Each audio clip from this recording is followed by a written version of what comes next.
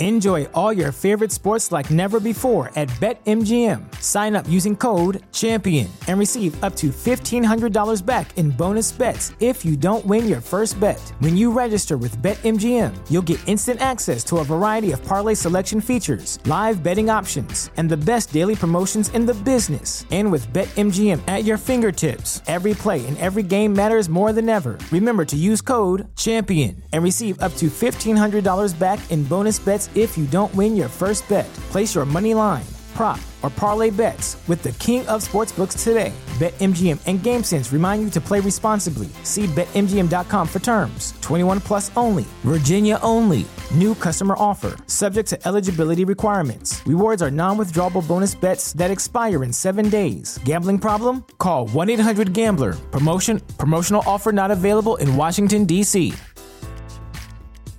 At Parker, our purpose is simple. We want to make the world a better place by working more efficiently, by using more sustainable practices, by developing better technologies. We keep moving forward. With each new idea, innovation, and partnership, we're one step closer to fulfilling our purpose every single day. To find out more, visit parker.com/purpose. Parker, engineering your success. It doesn't matter what their business model is. Like if I have this, I can sell this shit for whatever I want to sell it for. You can tell me all the tic-tac facts that you want. You can tell me about your business model. You can tell. The greatest thing about the position I'm in is that I own this. And I can sell it whenever I want to. I can get down on money and be like, I'm going to go make Future sold catalog from this year to that year. So that means he sold a portion of his catalog. Maybe he seen something for 50 mil that he wanted to invest in. Who knows? But that's the beauty of ownership. No, I definitely believe leverage and strategy is something that's the whole point of ownership. In the first place. I think in our space, I think it's so unique, and that's why it's so hard to compare it to like Silicon Valley and tech. But I feel like though they don't want us to make those comparisons, but I feel like it's the same thing. It's a product. Right? Yeah. And it's a product that sells every day, and the market size is getting bigger and bigger. Streaming is getting bigger, and then you got new tools. So what you have to do is you have to place value on what you are. 19 Keys is high level conversation. Tap in with the guys.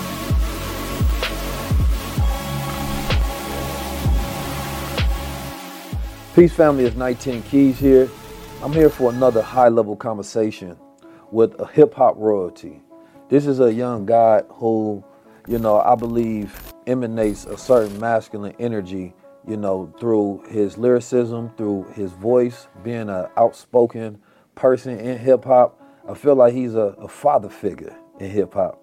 Because a lot of times when I see things happen in the culture, he speaks on them in a way to where I feel like you would get admonished or chastised, or you would get recognized by your father. You understand me? And Royce the 5'9" is also somebody who, when it comes to lyrics, I believe that he is one of the greatest. If there was a list or a Mount Rushmore, you definitely have to put him up there. And also, when I talk about legends, I talk about the consequences of all of the things that they've done. That if you take certain people out the algorithm, then how many things would disappear, right? And I think that if you think about a person's legacy in that way, then you can appreciate them more, because then you can see the extension of their life and the energy that they possess.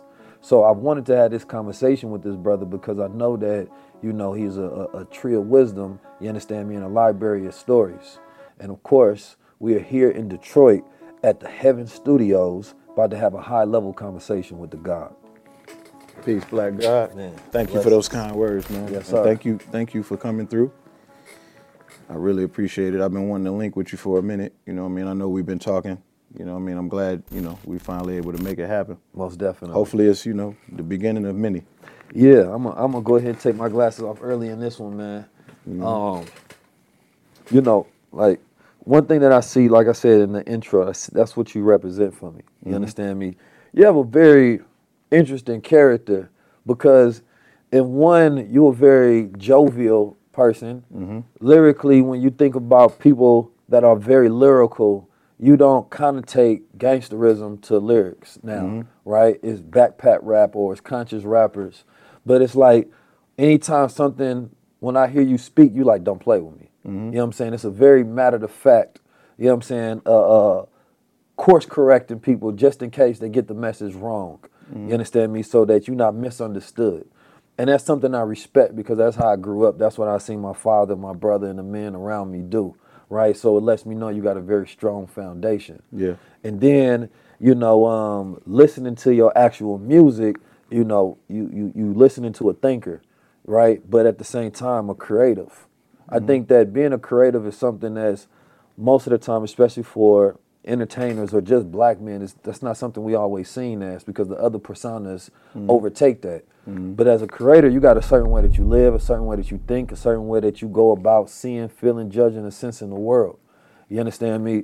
From your words, I want to know who is Royce da 5'9". You know what I'm saying? As far as if you had to explain to, someone who didn't know who you was at all, and you want to make sure that they didn't get any misconception of your character. Well, I mean, that's a very loaded question, and I think no black man, especially not in this medium, should be able to just answer that. Like generally, you can't speak generally about the multiple layers of a person, not just a person, but a black man, a black person in America, especially. Like my perspective has changed so much over the years. You know what I mean? You mentioned like the creative part. I mean, at any given time during my career, what you got at that time is who I, kind of like where I was at the time mentally. So there was a point in time where if you had asked me that question, I'd have told you I'm a self-professed alcoholic lyricist. Then I went through periods of time where even my perspective on what being a lyricist has changed. Like it was a time where lyricism was everything about me, or at least I thought it was. I think there was a point in time where I even put lyricism ahead of fatherhood.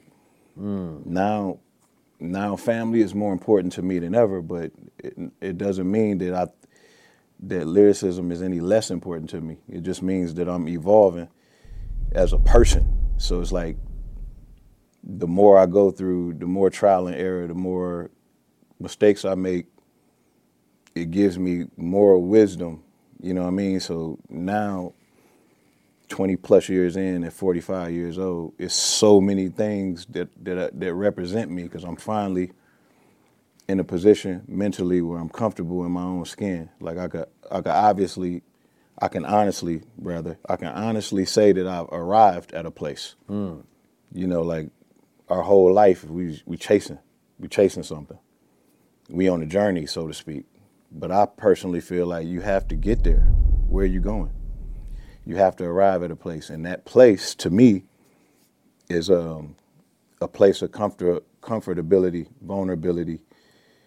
That's where all the strength is at. Like being able to hold yourself accountable for things, being able to point out the role that you played and whatever went wrong, and having enough confidence not to divide yourself up into, being the artist on this side and then, being the father on this side, like dividing those two things up. Or I'm going to be a lyricist on this when I go do the BET Cypher.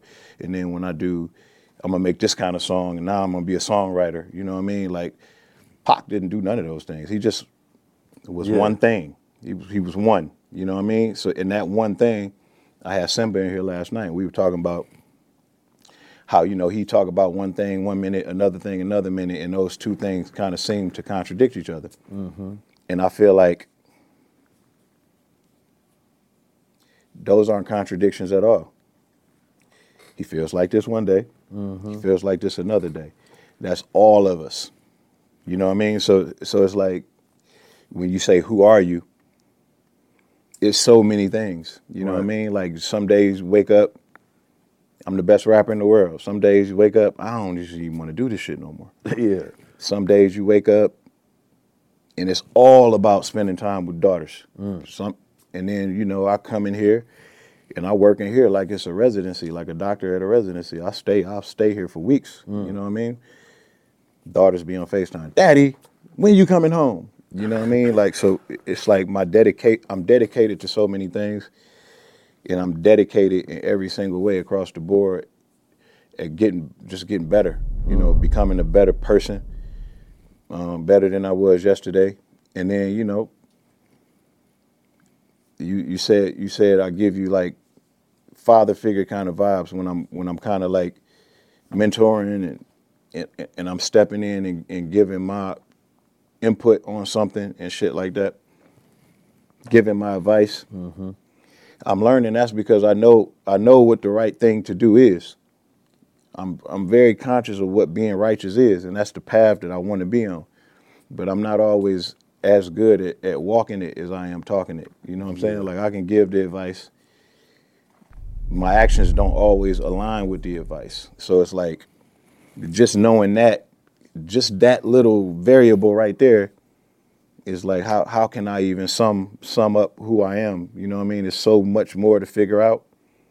And I'm trying to represent as many things as I can, man. And like anything that I do, I want to put my best foot forward, and I want it to be a part of legacy, you know? Like, I'm just trying to figure out cool things to do moving forward, to be a part of that can go down and represent me for far longer than after I'm going to even be here. You know what I'm saying? And try to keep my name out of as many things as possible that's going to represent me in a negative way for a long time. Even doing music now, it's taken me a minute to figure out exactly what I'm doing musically, because for the first time in my career, I actually care about what I'm saying. You know what I'm saying? What got you there, though?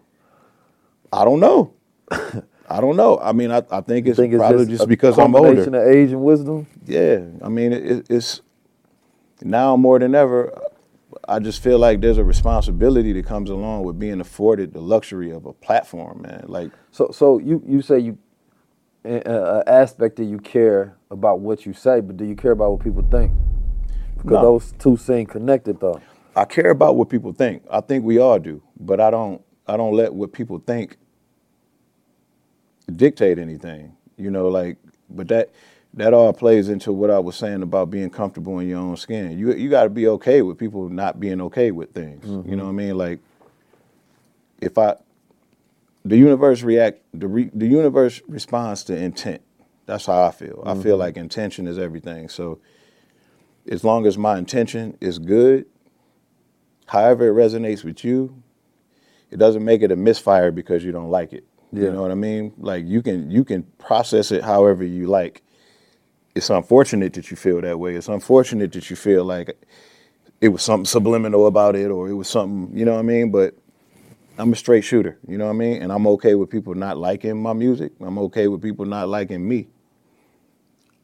And I feel like every adult, especially black man, has to set boundaries. And we all got our limitations. Mine's just so happened to be, don't put your hands on me and don't play with me. You know what I mean? Don't play with me is a statement that I feel like is, of course, about respect. How do a person know when they playing or not? Because I feel like I always use the analogy of if a wolf meets another wolf, right? Most of the time, a wolf can sense another wolf easy. You smell through sight. If a wolf meets a sheep, or if a sheep meets a wolf in sheep's clothing, you can't always tell. The sheep go think that the wolf is just like them, because the sheep don't have senses like a wolf, so she can't smell and know when they in danger. So when you sometimes show up as a wolf in sheep's clothing, you give people this, false reality, right, that they're safe playing with you. We're not knowing that we completely two different species over here, right? So how do you set that boundary to let people know, like, listen, if you go beyond this, what I have set based on who I am, because everybody, what they give respect and what they need to receive at respect is different based on who they are, their integrity, and how they grew up. So in today's age of social media and attention, people go communicate crazy because it's on the airwaves, where that communication is not in proximity, so they feel like they can get away with more, right? So how do you deal with that as far as being a man that requires his respect, requires his space, right? But dealing in a world that doesn't even really understand those commandments anymore. It's a I think the biggest part of that is understanding how to read the room. And when I say the room, I mean the world, because that's basically what the internet is. If you can read the room, then you have a much better understanding of what's going on. And when you make a statement like "don't play with me," it don't mean you got to take yourself so serious. Yeah. And it also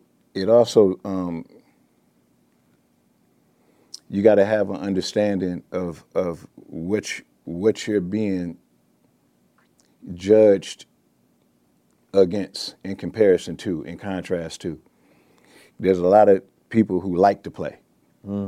There's a lot of people who build whole brands off playing. Rappers don't necessarily have the best reputation. Yeah. You know what I mean? So I understand that. And I also understand that right now I'm at a point in my life where the biggest challenges are like building relationships with people who you wouldn't otherwise have a relationship with, or you wouldn't otherwise connect with unless there was some common denominator like music that would bring you together. But in my journey, I've learned that if you can figure out a way to build a relationship with somebody that's not necessarily like you can be like-minded in different ways, but it can be somebody who you wouldn't otherwise hang with if this was like high school or something like that.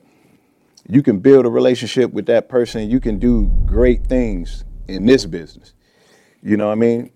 When you surround yourself with people who are just exactly like you or like-minded in all of those kinds of ways, then you find yourself in a box around a bunch of people that's just that are just in boxes. So when you start being up for that kind of a challenge, because I think it take courage and strength to even be up for that, because it's not a safe place. You gotta come out of your comfort zone a little bit. And when you come out of your comfort zone and you open yourself up to that, you opening yourself up for compromise on some level. So I've never really taken myself so serious to where if you cross my boundary and you wasn't aware of my boundary, if I never told you about my boundary and you cross it, how can I, well, I'm gonna use a term, but this is for lack of a better term. How can I discipline you based off of something that you didn't know? Yeah. So like part of building a relationship, I feel like is we teach each other how to treat each other, because what you feel is crossing the line may not be the same as what I feel is crossing the line. You know what I mean? Like, I was trying to build a relationship with a brother. I'm not gonna say his name because I don't even want to go down that path. But my thing with him was I don't like people raising their voice at me when we're like we engaging in discourse. Raising your voice, that's a, I don't know if it's a trigger for me, but that's a deal breaker for me. Yeah, same. Like nobody in my life yells at me. I don't yell at anybody in my life. And I want to keep it that way. I don't know why that is, because some people completely comfortable with shouting. You know what I mean? So well, I think as black men, we don't like authority anyway. So a person shouting is automatically putting themselves in a place of authority. Yeah, and I just think, especially shouting on a public platform, and that's not necessarily the nature of your relationship. It's sending off the wrong signal. And I just like to keep everything exactly like what our relationship, when this camera go off, how we would talk to each other. When the camera come on, I want to talk to each other the same way. So my thing is, well, so what do you think? Because I think what the bigger thing, I think there's a lot of males rather, that find themselves doing sucker shit but don't know how not to be a sucker. And I think that's probably one of the bigger things, because you know, when you get caught up in this attention society, the rules change. You think it's normal. Then you have certain men who grew up with, let's just say, old school principles, because it ain't new school, because this shit done changed. So then, you know, you doing what's normally accepted in common society, right? Then you run into one of those that's like, nah, this is not how it go around me, though. You feel me? It's like a black person having a white friend that say nigga all day long. Then they run into somebody that they in a room with and they hear him say it, like, what you just say? You know what I mean? Now it's an issue and a problem because they feel slighted and disrespected. So what are some of the tenets that, you know, somebody who feel like I want to be more of a man like Royce, I want to be more of a man like Keys and them, but I don't have a man that's teaching me those type of rules of how to deal with other men in those situations, right? Like my father taught me the proper handling of people at an early age. You dig? So there's certain things that I'm never going to do unless I'm intentionally trying to be disrespectful to push your button on purpose. Right? Which is not my character, but I'm saying like I would know how to go there. But I feel like there's men who may know or may not know where they're doing things that has to be taken as disrespect, and they don't realize because they have people whose bar is set so low for respect. You know, like you go to different places, you in New Orleans, they call each other bitch. In Oakland, you say that, you know, you can get killed for it. You dig? So different boundaries for different places, different people. So how does a man live by a certain golden rule, you know, to establish getting respect and giving respect? I mean, exactly what you just said, though, like having that kind of understanding that there's different ways that people carry themselves in different facets in different parts of the world. You know, if you're an Oakland guy and you in New Orleans and the natives are talking to you how the natives talk, that's a perfect opportunity. That's a teachable moment to me. You know what I mean? Like that's not a moment. That's not wartime. That's an opportunity.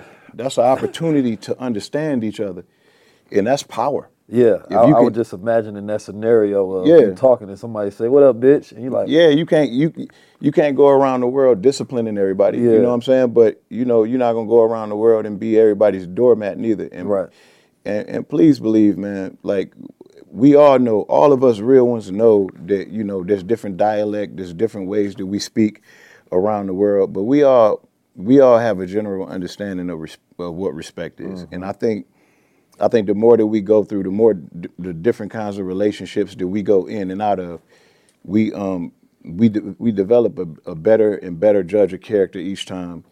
And you know when you're dealing with somebody who if you're actually teaching them, and then if it gets to a point where it's like, okay, this person think I'm gonna just hold his hand and walk him through how to respect somebody.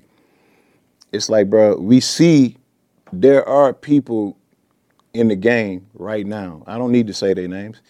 There's a few people in the game right now that culturally across the board, people don't play with. No matter how they talk from where they're from, no matter how, they just know not to play with them because maybe it's something that these individuals may have done action-wise that set a precedence. So what does that teach us? That teaches us that respect is a universal thing. People will push the boundary.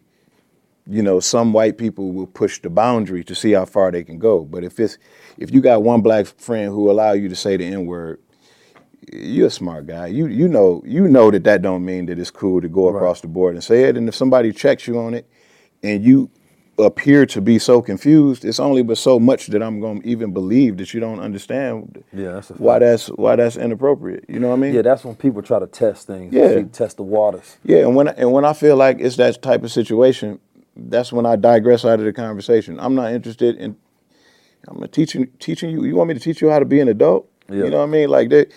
We're not the only group of people that has like words that is a hands-off thing. You know what I mean? Like we got to a point where all we can do is colloquialize words. You know what I'm saying? Like to empower ourselves in our own kind of like little way. So it's just like, man.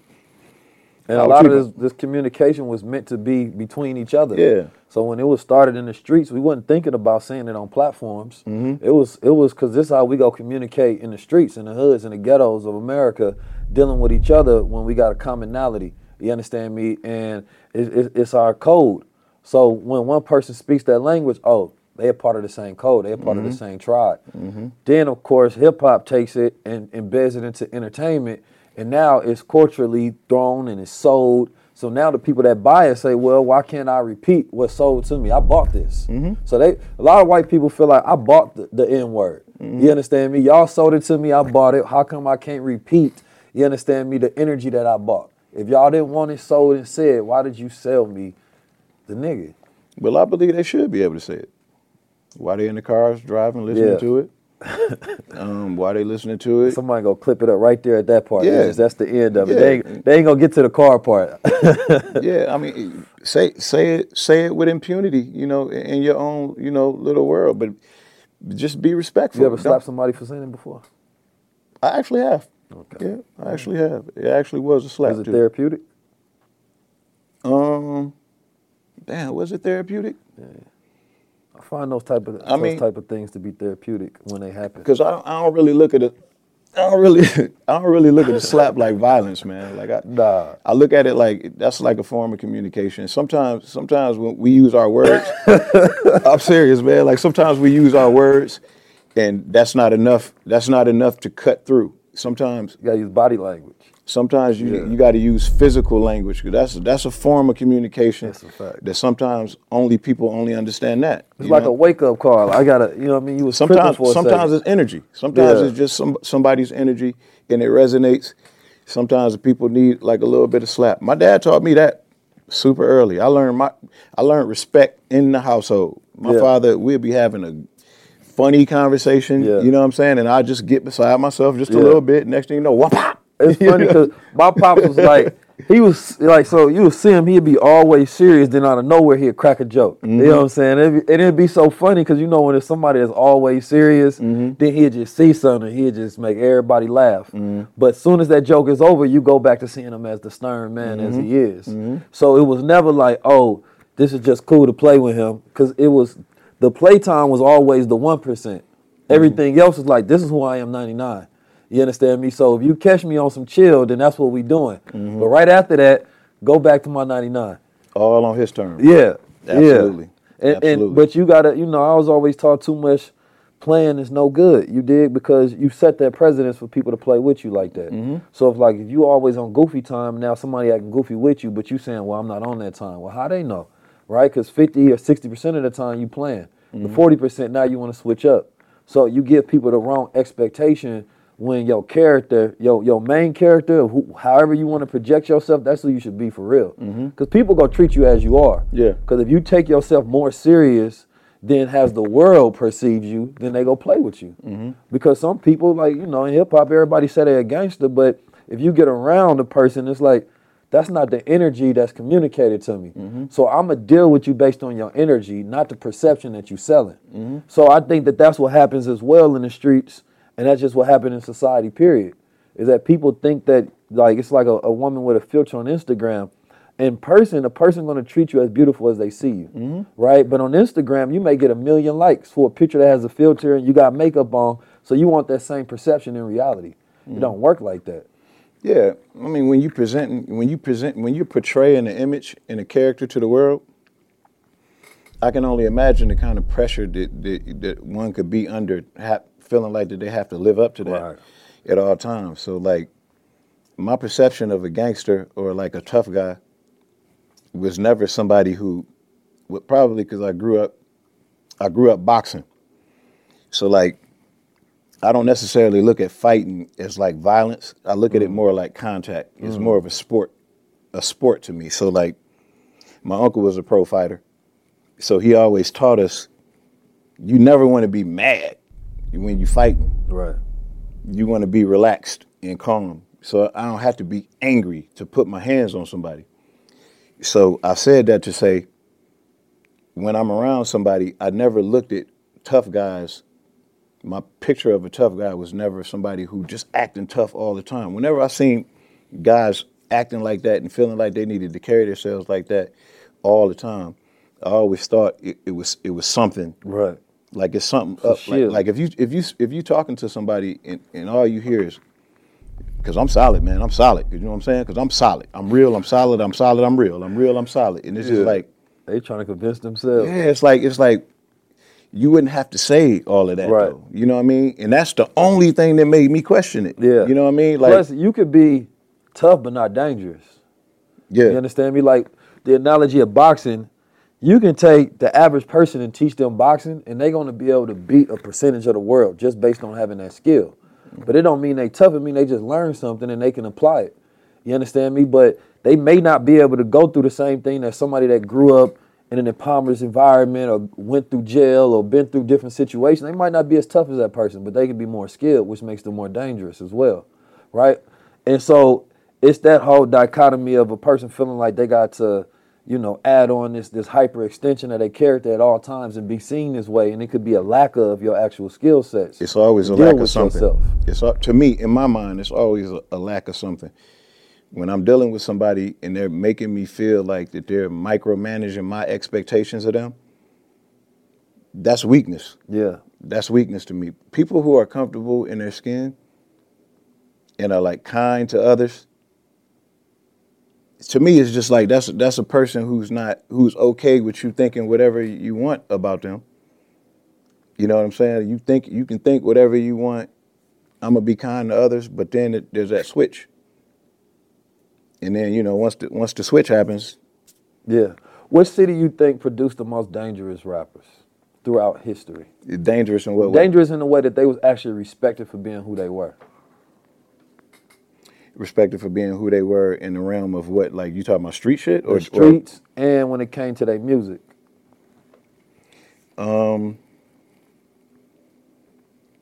What city produces the most dangerous? That's a good question. I mean, because you can name people from everywhere, but not even city. Just say state there. You got New York got to be one of them, because I mean New York is they the originators. But then I know, but we all got them. I mean, even if you go out west, then you got to separate the Bay. All right, check this out. Here's a question. What have you always wanted to try? Gold Peak Real Brewed is here to unleash your thirst for trying. So take this as your sign to say yes. Opt in. Go for it. Because trying is what life is all about. Try Gold Peak. From just L.A., you know what I mean? But L.A. had, Cube, Snoop, the whole NWA, that whole movement. That was a whole plethora of real men. You know what I mean? Like real men who had something to say in a major way. You know what I mean? And like use their authority, their aggression, and they figured out a way to apply it to the culture to move it forward and be progressive. Like when I think about guys like Snoop, Jay-Z, these are guys who they showed you so many layers of themselves over the years, and they showed you so many redeeming qualities about themselves as they grew. But it was a natural progression. Not everybody comes right into the game like Chuck D. Mm-hmm. You know what I mean? Like he was at an elevated level of consciousness at an early age. Right. That's like not something that you see often. What's the difference between like you got drill rap music now and then gangster music as it came out in like the 90s and stuff? Because both of them is projecting a particular type of energy, but what's the differences that you see for this new age drill music, you understand me, and then the classic gangster music?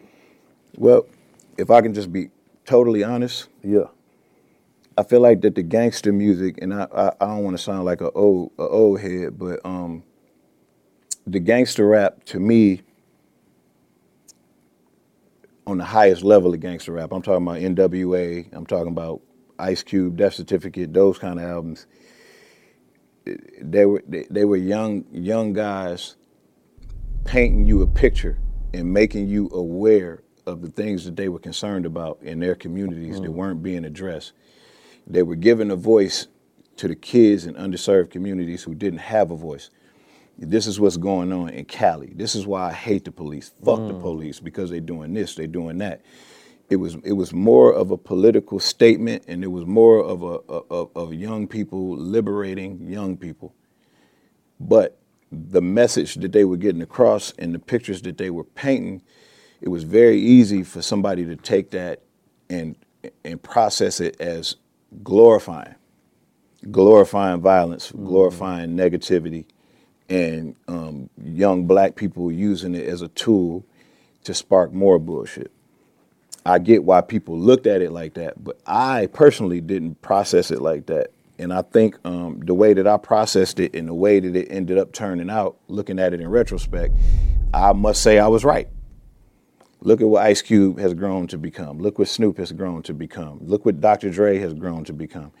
Now, fast forward, and you compare that in contrast to drill rap. Drill rap to me is none of those things.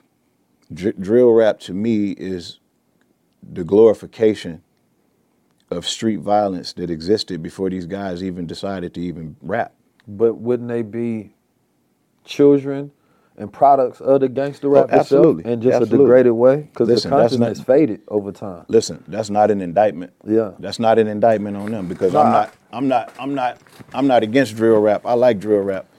But you asked me to compare. Yeah, You know what I mean? So I'm looking at what they're doing. This is the first time in history. Could they become Jay-Z's? Absolutely. Because it's like, when I look at, because that statement can be seen in a lot of different ways, right? So if I look at gangster rap, because I know for a fact in the black community, once you become successful, whatever you did was okay, right? It's like Kanye West can't do no wrong because he's richer than everybody. You understand me? As a billionaire, what we look at as, the highest level is money, right? So if you got the most money in the culture, you can't do no wrong. And nobody who has less money can tell you anything. He recently said that statement, like, well, listen to somebody poorer than me, right? And in hip hop, that you can't get no more boasting and say, I'm richer than everybody in the culture. So,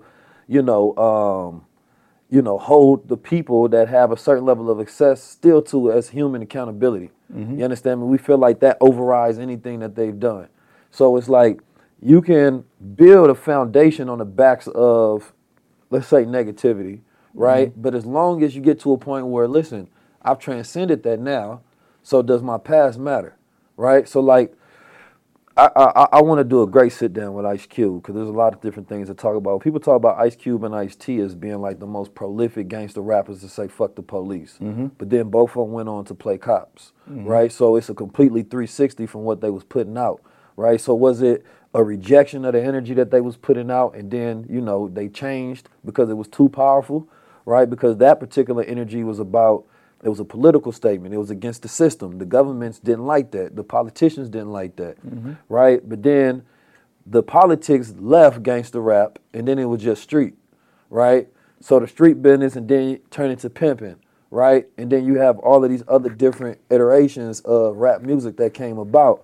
And today, when we see these people 10, 20, 30 years later, and they successful billionaires, right? There's no way to judge or to measure the effects, right, of their career because now they've transcended the things that they used to do, right? And to some point, a lot of them haven't because you still talk about the same, things that you've done in the streets to remind people, like, not play with me, right? Because this is what I come from. So it's like, in our culture, we had glorified selling drugs for 50 years and never give up on it. You dig? You ain't touched the Pyrex and you don't know the prices of the new drugs that's on the street. But it's still going to be embedded in that because we know that that's the part that's culture. And then you wrap that around and try to get some intellect and a message in it, right? So like Jay-Z, he going to put a message in it, but before the message come, like, yo, I used to sell drugs. Now let me give y'all a message. So I'm you. Now let me tell you where I'm at, right? So it's like hip-hop can never be seen as one way or never judged in one way.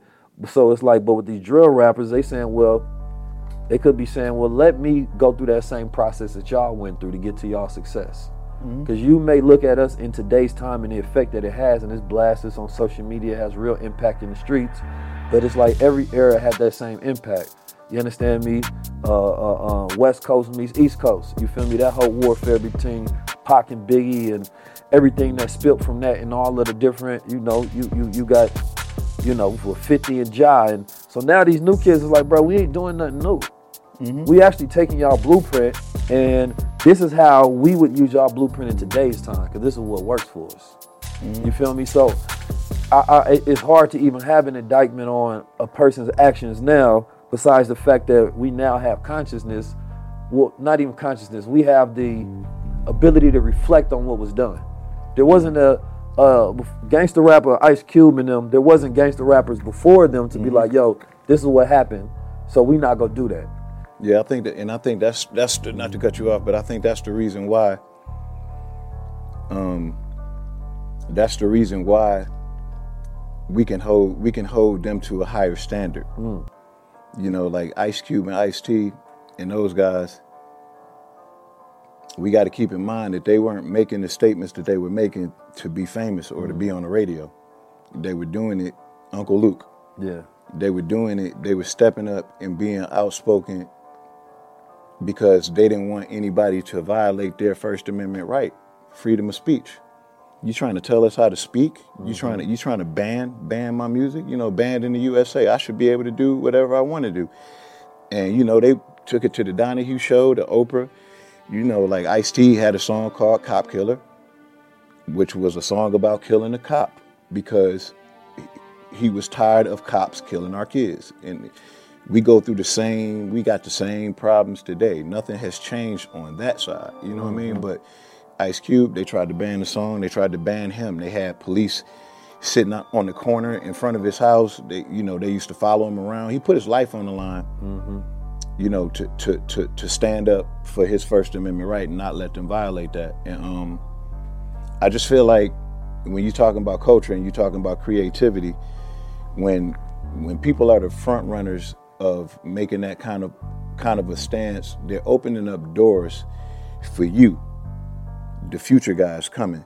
So now everybody has a platform and everybody can say whatever they want to say without even really being questioned about it. And it seems like we have less to say now than we did back then. You know what I mean? So it's almost incomparable. Gangster rap of then, drill rap of now.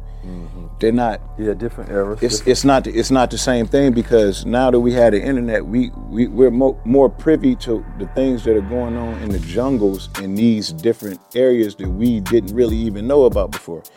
So gang wars in Chicago is different from gang wars in LA.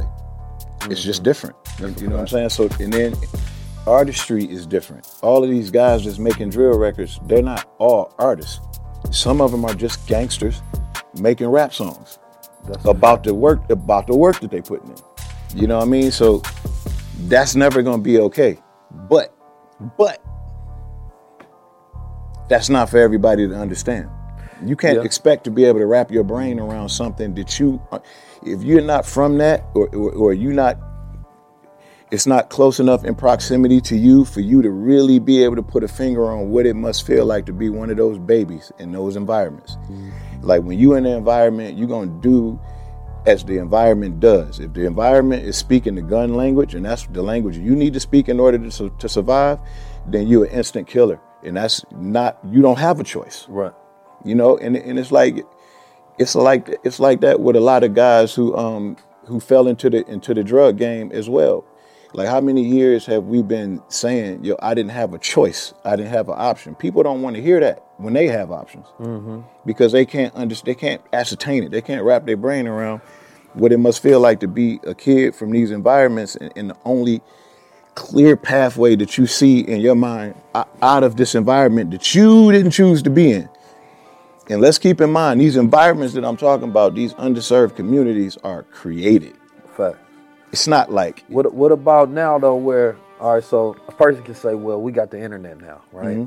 So, you know, if you look at statistics from, they say an average rapper makes around $70,000 a year, right? And I'm not sure exactly where they metrics is from, but I guess they just looking at, you know, what people is filing, what they making, those who consider themselves to be rappers. Probably not even doing that. Yeah, most people not doing that. So let's say that, you know, a person want to be a rapper, a young kid want to be a rapper because they thinking they going to be Drake. They thinking they going to be Future and Jay-Z, right? They thinking they going to be Royce. They going to get this bag.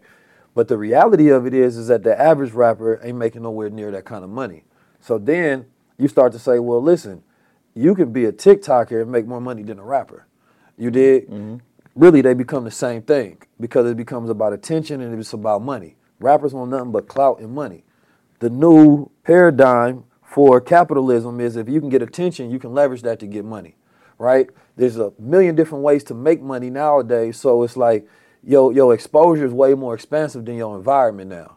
So when, you know, you grow up in the hood and all you see is a drug dealer rolling down the street, he got his car, he got the money, he got the change, he got the women, then of course in your environment that looks way better than McDonald's or working at White Castles or whatever other spot. So there's no way you choosing that over this glorified life. But when you got the internet, man, wait a minute, there's hella ways to make money. I just got to choose one. But the problem is that, you know, even when people in today's time, we got all these different ways to make money, they not glorified, right, in the same way. And that's through media because, you know, media is connected to the music companies and different things of that nature. So, of course, you know, those who put out the bullshit, they go get the looks. They got money behind them. So you thinking that this is success, this is what success looks like. Because not only do they want money, they want the attention.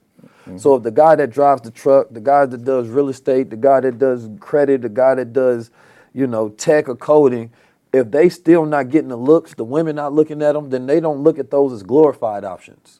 They options, but it don't come with the clout. Yeah. You understand me? And I think that that's the change and the difference, but at the same time, young people just got to know, not even young people, just people presently just got to know the options have changed.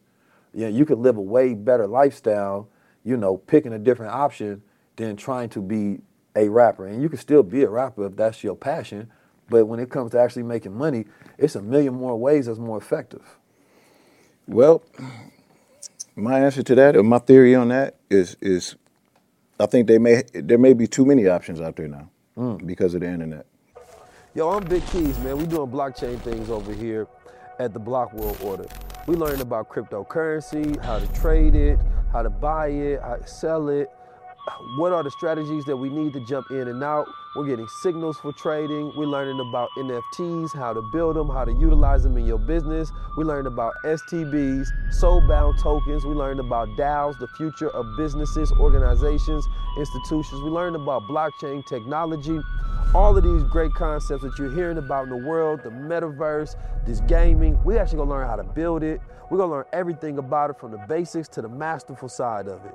Right? Once you join Block World Order, you will now be a part of a community that will be working to build out the future.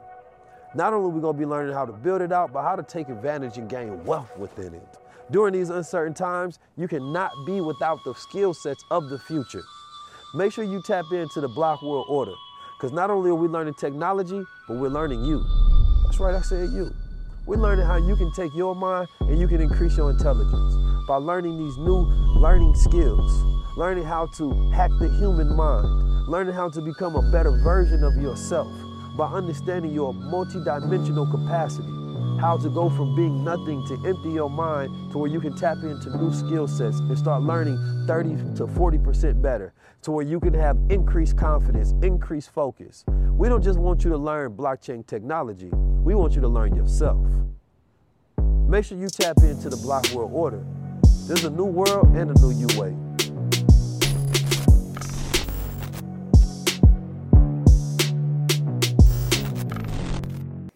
And I think knowledge and information, to me, is to be pursued. I don't know. I don't know if knowledge being at the end of your fingertips 24 hours a day is having the best effect on the community. Because number one, you don't really know what's attainable and what's not. You see all of these things in front of you. You see, and no matter what these options are, these real estate guys, all of them are going to tell you that they're rich. They're going to tell you that they're making all kinds of money. So it looked like a great option. It's something that people would definitely want to get into, but how would they know how to do that? Yeah, it's definitely the education and the work ethic. Yeah. I think most people don't know how to learn and they lazy. So we try to go for the most microwavable option as possible. Yeah, or the option that you see that you can probably flesh out. So with rapping, shit, that's an inbox and a microphone in your project apartment. So I mean, you can start there and you can upload a song. I mean, anybody can do that, and that's what they're doing now. In turn, real estate and shit like that, you're gonna look at it like, well, I don't know how to do that. So the first time I get my hands on some money, maybe I'll get into that. You know what I mean? And it's like, there's books and stuff that you can read, but we haven't been programmed to do that. I mean, we still evolving from not being allowed to learn how to read. You know what I mean? So of course our study habits are not going to be up to par. But okay, so let me be God's advocate on that. Because we at this point in time where now we got a lot of platforms. We got a lot of media. Those of us who have found themselves with some success and have a platform don't always utilize their platform to show different options. So it's one thing to put it in the music. It's another thing to put resources behind it. You dig? And I think that that's what's wholly missing the most part is that there are people who have, you know, you got Google University, you got YouTube University. A lot of people who just learn a lot of stuff on that. And that just goes to the mindset. I think the mindset is missing nowadays because a man is his mentality. So a man got ambition, he gonna go out there and get it regardless of excuse, regardless of issue. Yeah. So I never like validating people's excuses because they got enough ways that they go figure out a way to validate it. No, we can't You know what I'm validate. saying? But like We definitely can't validate their excuses, but like you had a song where you put Derek Grace on a song, Rizza Islam on a song. I feel like that, and I remember I was talking to Mr. Fab about this. My first high-level conversation I ever did was with Mr. Fab in Oakland. And I was talking about what happens when the thought leaders and the rappers get together. I seen something dope. Royce the 5'9", he shouted out Derek Grace and Rizza Islam. Derek Grace. So you ever seen the guy kind of heavy set with the tattoo? Okay. Yeah. So I reached out to him and just thanked him and was like, yo, man, you inspired me to look for those teachable moments with my kids. And this to me, we be letting moments pass like this ain't the perfect way we supposed to be moving with each other. So when I looked at that, he said on the album, he said, look, the way y'all use y'all platforms allow me, and speaking truth and everything, allowed me to use my platform like this. Right. So it opened that door for him. And I always talked about how there's going to be a time where the rappers and the thought leaders, they merge together. Because a rapper might not want to do all talking super high intellectual all the time. But if that's what he engaged with and that's what his mind is tapping into, that's selfish for him not lead his audience in that direction. Most definitely. And the thesis was the fact that y'all have the intention, right? And then over here, here's the intellect, the knowledge, possibly the education and skills. And if you marry those together, you understand me, then you got a winning formula. And so when I seen you do that, I said, okay, this is the first time I see somebody acknowledging this side of the world and then giving attention to it. So it's things like that to where, you know, I see rappers and comedians connect together because they can share audiences, but now we in this new phase where, you know, the entertainers and the thought leaders can combine and connect together if you have one of those, you know, mindsets to where you feel like you want to project something good to your people. So now it shows an option, be like, damn, I could be a thought leader and stand next to a rapper and get the same kind of looks. For a young child growing up, it's the same thing. He got money, he got money. He got fame, he got fame. You know what I'm saying? He do business, he do business. You dig? So I think a lot of it is on us as a culture. The onus is on us as a culture to be like, all right, what am I actually projecting? Who am I actually pushing up from this generation? And it got to be something based on what you want to see, because there's always somebody doing it. They just don't have a platform like you. Yeah, somebody like myself. You mentioned Derek and Rizza. Like their words and their movements and stuff started resonating with me at a certain point. But there was a point prior to that where I wouldn't even pay anything like that any attention. Right. You know, so because of shit like that is the reason why I try not to be too judgmental of the youngins. Because I do believe that timing is everything, and there comes a point in time we all have breakthrough moments, spiritual awakenings. You know, we keep doing our part and pushing with the information. At some point, hopefully, it resonates with one of them at the right time, where one of them has a breakthrough and they start to change, or they start to get confident enough to be okay with evolving. You know, like I remember being in class as a kid and not wanting to raise my hand. I know the answer to something. I don't want to raise my hand because I don't want to look like a nerd. Yeah. You know what I mean? Like, I don't want to admit that I'm understanding this like nothing. You know, I'd rather wait until it's something I can't understand and then be kind of vocal about that, because I don't want to, you know, fitting in was more important to me than actually, you know, like taking in the information. And I think if you, and this is pre-internet, so you can only imagine now, fitting in is even more the caveat to the kids. Fitting in is like, that's like the number one thing. Nobody wants to be looked at as like the standout or the weird kid over there who's not like everybody else. So you literally talking about people who go to the internet to find out what to like.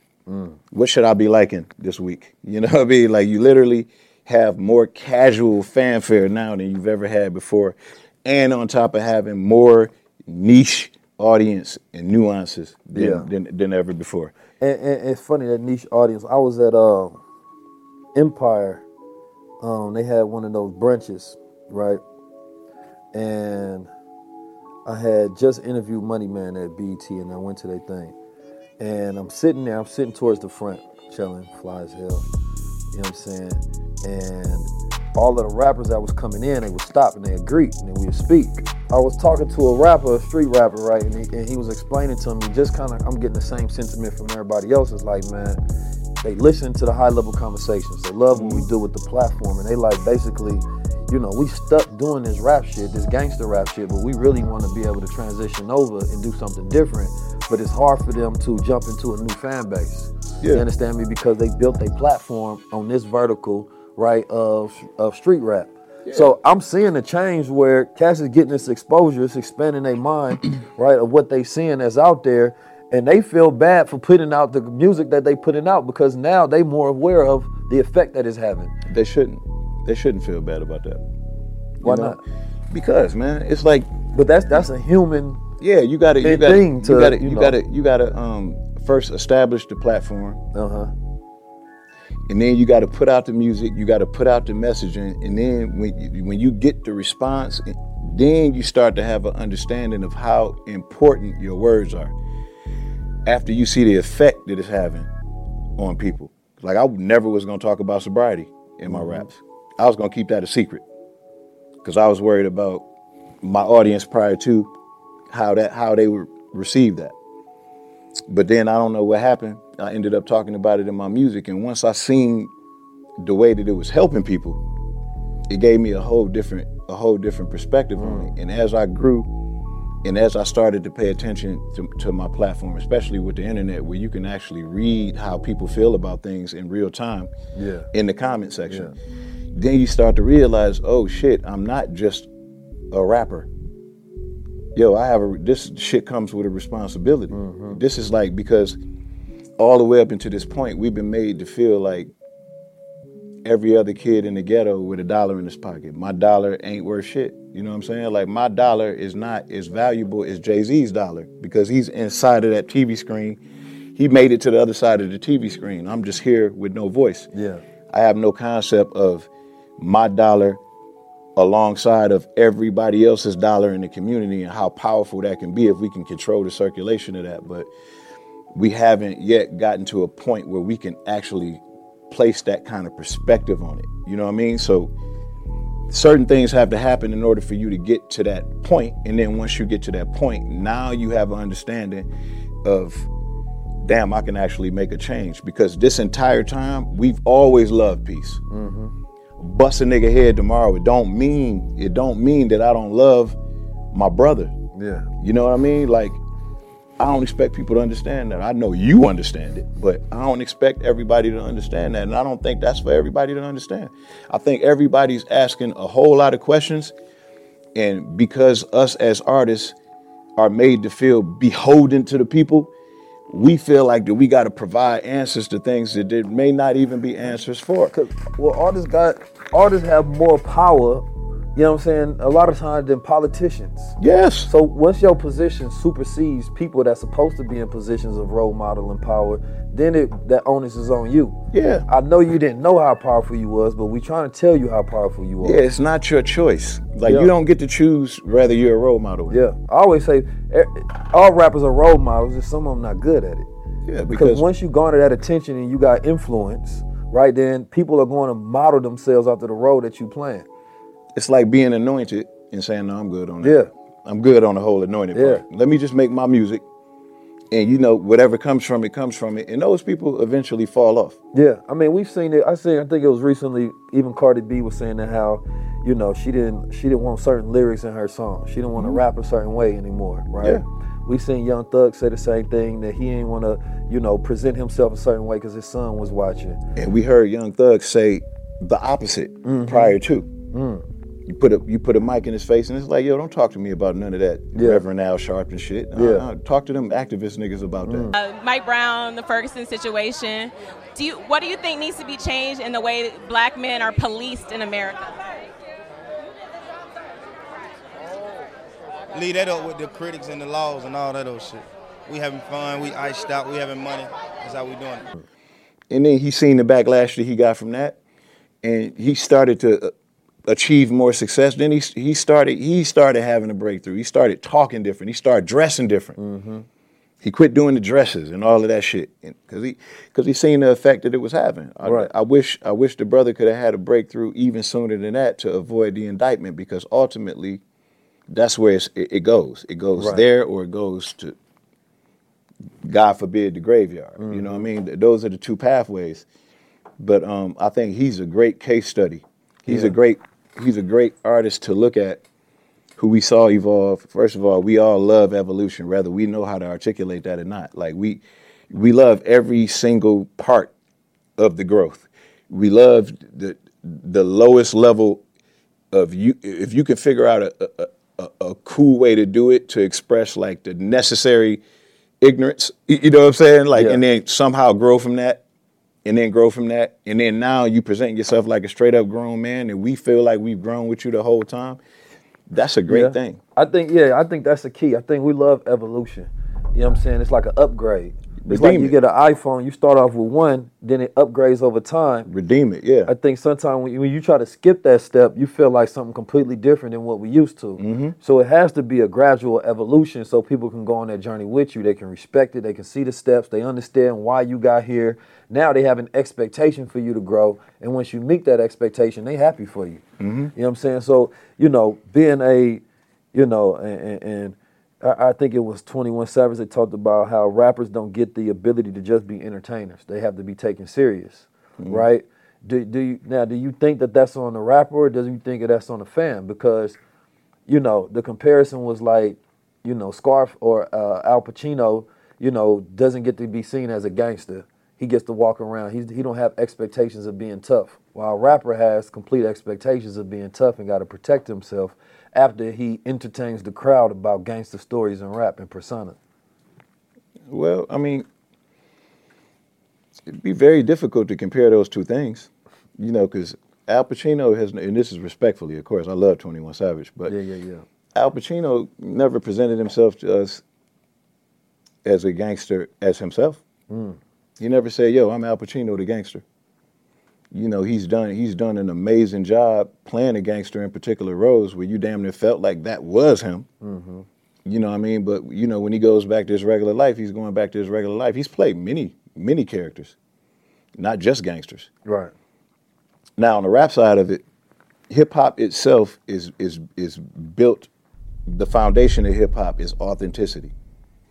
So anything that comes off in the hip-hop medium as anything other than authentic, it doesn't translate well. So we usually rally behind people who present something to us and we believe them. If we believe you, then it's a letdown if we find out that you're something different and you were just marketing to us. Right, we got an expectation. People don't like to, I don't think people like to be marketed to. Yeah, we don't like to be fooled. Yeah, so it's like, it's not pressure unless you are manipulating the people, right? But it shouldn't be any pressure to just be yourself, and you can express different layers of yourself, and then there may be certain layers of yourself that you haven't expressed. People may not know that you like having ice cream with your kids at 2 p.m. I mean, Q-tips. But that's becoming more. I remember what rappers wouldn't even have a main one, and then now they got wife. Then they have a wife that became popular. Everybody had to get them a girl. But we always had it. We just didn't have the strength to just say it. Right. Because we all are in bed with a social construct. You know what I mean? Like what the measuring stick for cool is the rule that we abide by, and we live our lives under the microscope, in front of the camera, under public scrutiny at all times. But so do you think that's part of the record label's influence on that? You understand me? Because this is one thing I always see. It's like when a person, let's say, sign a bad contract, everybody judges the rapper. Nobody looks at who was the exec, you understand me, that authorized that particular contract, right? So it's kind of that thing where you blame the victim, right, instead of the oppressor or the victimizer. You know, what's the role of the record labels, if they have any role, in pushing, I don't know, perhaps a better agenda? For what? Like if you're a record label and the music industry itself, like this shit is evolving from. There was a time where artists got paid with fame. That was their pay. Yeah. And then artists started to learn about publishing. And then they started asking for it. Yeah. And it was a fight for that. Then artists started learning about their masters. They start fighting for it. They start having that. It's an evolution. And then, you know, before that, there was the evolution of black executives, black label owners who adopted the same business philosophies and ideologies as the labels that you would put into the category of the oppressor. And some of them just, I'm sure, did it just because they felt like I'm going to do as the Romans do. Others did it to be competitive. How can I be fair? And all of my contemporaries, none of them are fair. And do I even look at it like it's unfair, or do I just look at it like I'm here to get money? I mean, shit. One of the first black slaves that got exonerated, who developed a really close relationship with his slave master, and he got vindicated as a slave and somehow fell into some wealth. He became the first black person to own slaves. You know what I mean? Dave Chappelle told that story last time I went to see him, and I really just feel like it's a program way of being. You know, like Berry Gordy is a great man. He's done great things for Detroit as a whole, and he's created megastars, superstars, icons.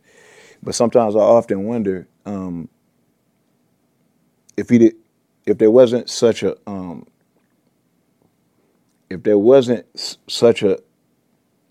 need and a desire for white people to accept the music that was being made. And when I say that, I say that respectfully, because like the way that they marketed the music back then was, we're not making black music. We're letting you know that we're making music for all people, you know, because they felt like black people doing soul music was looked at as black music, chitlin circuit, and then a white man like Elvis or somebody can sing the same shit and, you know, it'd be considered a pop hit. So his thing was, we're not gonna make black music. We're gonna make music for all people, even when as far as not putting pictures of the artist on the album artwork in an attempt to, you know, just get out there and compete like everybody else. Keep in mind, Motown was a company that was built in the spirit of segregation. You know, like they weren't going to certain areas in Detroit because, not that white people were like fucking hopping out like the Ku Klux Klan, but they're just not liking the way that they were being treated. You know what I mean? Being looked at funny. Right. It just made them stay in their own areas, and it kind of forced them to have their own independent kind of mind frame. A lot of the businesses were bred in the spirit of that in their own communities.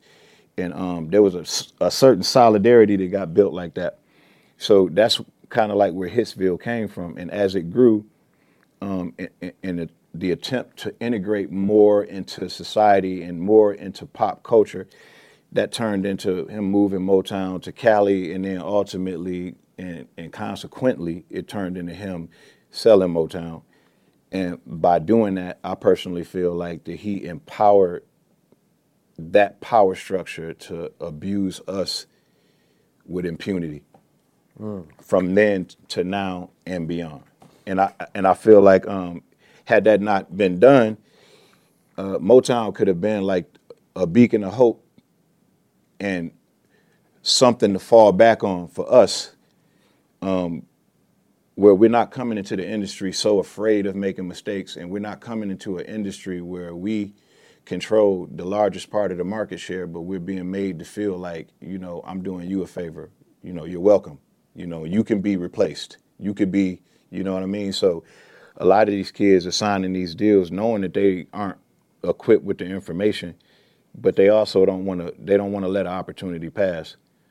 You know, Master P said it. He said the first offer that he got was $1 million offer, and he was told that if he didn't take it right now, if he didn't take this offer right now, he'd never work in this business again. You know, and he said, you know, he left out with his brother to decide what he was gonna do, and he said his brother was mad. Like, man, why'd you pass up on that? You know, and that's my thing. It's like, it's one thing for somebody to pass up on a deal, but it's like, why do you have to say that? Why do you have to say, yo, you'll never work in this town again if you don't take this? Why do we have to get made to feel like if we don't make a decision knowing we don't have all the information, that we'll never get an opportunity again? That's you know what that's controlling power. It's a business tactic, and it's a stern one, it's a shrewd one.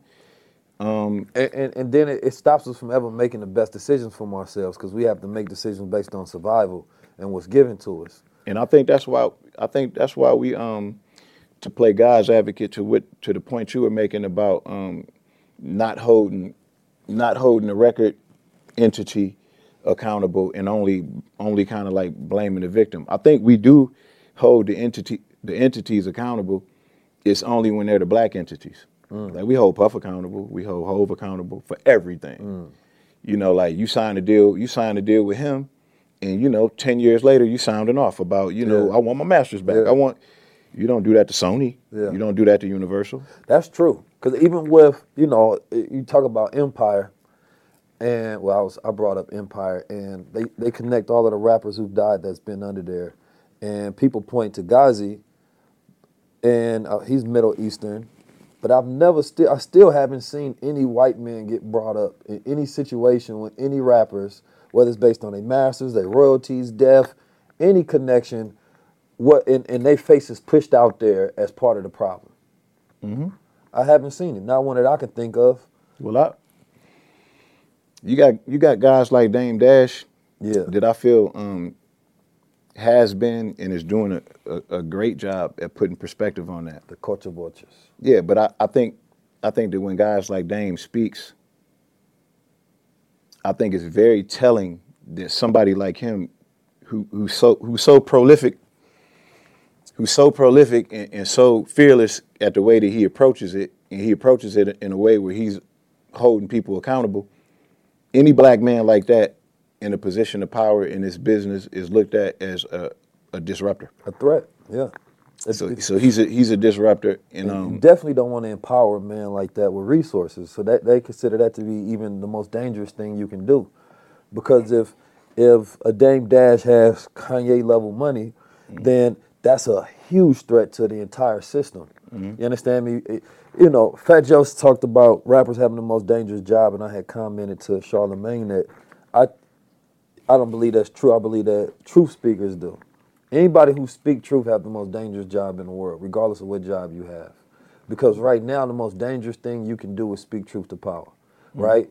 This world is all about censoring and banning and, you know, everybody being on one narrative agenda type reality. Why you get shadow banned, you get censored on social media so much is because if you speak outside the lines of what the algorithm accepts, and that algorithm is programmed by, you know, the figureheads, then you get banned. Because now you could have influence over a younger generation. You can have influence to where people now, you know, they seen Trump, and whether Trump is seen as good or bad, regardless of who looks at him, he was able to disrupt the system and have attention and influence, right, and mess with the political process.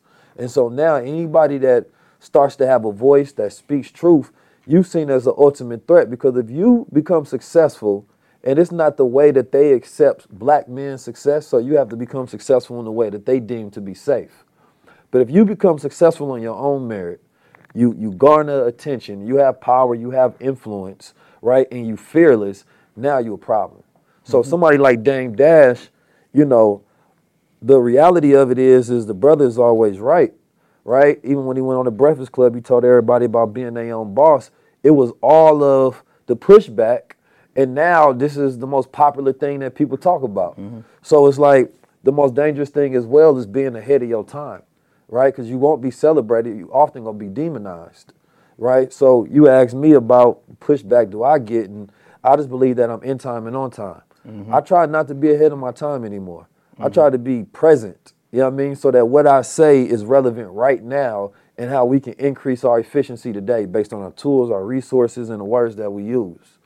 And I think that trying to be ahead of your time is dangerous, and it also comes from seeing something and want to tell everybody about it, right? But you have to know which parts to share because a person may not believe it because they can't see it. Man, I don't believe that. Or, you know, and we just got a very short-sighted society, especially since we come from poverty. I need to make my next dollar, so whatever you seen over there, I don't need to see it. This is the information era. Yeah. This is the information era, and a lot of people are conveying the same message as you. It's just that people are choosing the messenger that they feel the most comfortable with. Fact.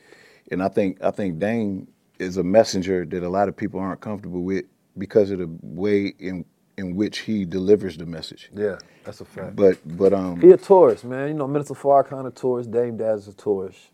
I'm a Taurus. So the Taurus are the greatest truth speakers in the world. yeah, people. Oh, Malcolm X a Taurus too. Yeah, people give pushback, but I mean, you know, you look at somebody like Dave Chappelle. Yeah. The way that he chooses his words is a lot different from the way Paul Mooney chose his words, but they're saying the same thing. Yeah. You know, so it's whatever. It's pretty much whatever you prefer. Yeah, because Paul Mooney more like a rap song, Dave Chappelle like a symphony. He gonna build the idea in your head and take you along a string of thoughts. Yeah, he gonna rock you. He gonna rock you to sleep. Yeah. And disarm you. Yeah. Well, You Paul, know, because he's right there in your face with a hook. Dave is witty and charming. He's witty and charming, and he is so non-threatening. And I always use the word disarming, man, because that's the best way that you can describe it. You know, he'll have you laughing at all of the problems in America that we suffer from and we face, and he figures out a way to get all groups of people together laughing at it the same way and not feeling a way about it. Paul Mooney, you know, he'll have everybody laughing, but some people will be looking like, I'm uncomfortable. You know what I mean? Like his whole angle was to make a few people uncomfortable, you know, because sometimes that's necessary too. It is. And I think Chappelle just looks at it like, well, you know, that's not what my job is. It's not to make, well, not as of late, but to make people uncomfortable. That wasn't usually his thing. Right. But and I think it requires a very masterful skill to be able to do that as well. And few people have the skill set that Dave Chappelle has. Yes. So even if they tried, the tack won't come off the same. You feel me? So that's one thing I recognize within myself and other people is that communication is one of the highest level skills in the world. You understand me? If not the. And, you know, as musicians or entertainers, as rappers, or your business is communication, right? Like music has the ability to influence people on a subconscious level because they sitting there nodding and agreeing to everything you say, right? And you can become a leader very fast by, you know, ritualizing them in the courts of you, right? The courts of your ego or your message or whatever you want to put out there. And this is something that a person pays for, agrees to accept, right? And celebrate too at the same time. So it's power that a musician has. You manipulate a person's emotions, feelings, thoughts, ideas, the way that they feel about themselves, see the world. Like people literally need music to go through life. Some people would be, you know, commit suicide if they didn't have music. Yep. So that responsibility of you saying that, yo, that power's in that field, and then you still deciding to, well, I want to be an artist. Well, then you taking on the power that artists have because of the field of music. You know what I mean? Music pre-exists. Rappers, it pre-exists singers. Music is a stream of frequencies, right? And human beings are susceptible to those frequencies, whether you implant in fear or whether you implant in confidence. So I think that's just a power that, you know, most people ain't about to be thinking on a scientific or mathematical level of these things, but that's the magic you dealing in. You dig, and it can be dark arts, right? Or it can be for the good. And to transition that sort of thought process, because I was looking at your the XXL and they say hip hop's obsession with the Illuminati. I remember when that was just everywhere, right? Yep. In high school, all I seen was, you know, those conspiracy theory videos about rappers being a part of the Illuminati, the hand signals, the gestures, the one eye. It was so many different things. And then at one point in time, it kind of just faded away. You did? But I want to know from your perspective, not so much do you think the Illuminati is real and all of that, but do you feel like there's an undercurrent of influence that's dark in hip hop? You understand me? That's prevalent from the beginning, from, you know, all the way back with Kumbata to now. Yes, I do, but I don't subscribe to the ideology that there's some secret group that people get led into, and then now everybody is of the understanding that this is what we're pushing. We're sneaking this dark energy onto. I think there's just a dark energy that comes along with giving somebody a platform to express all of the ills of their lives and all of the ills of their environment.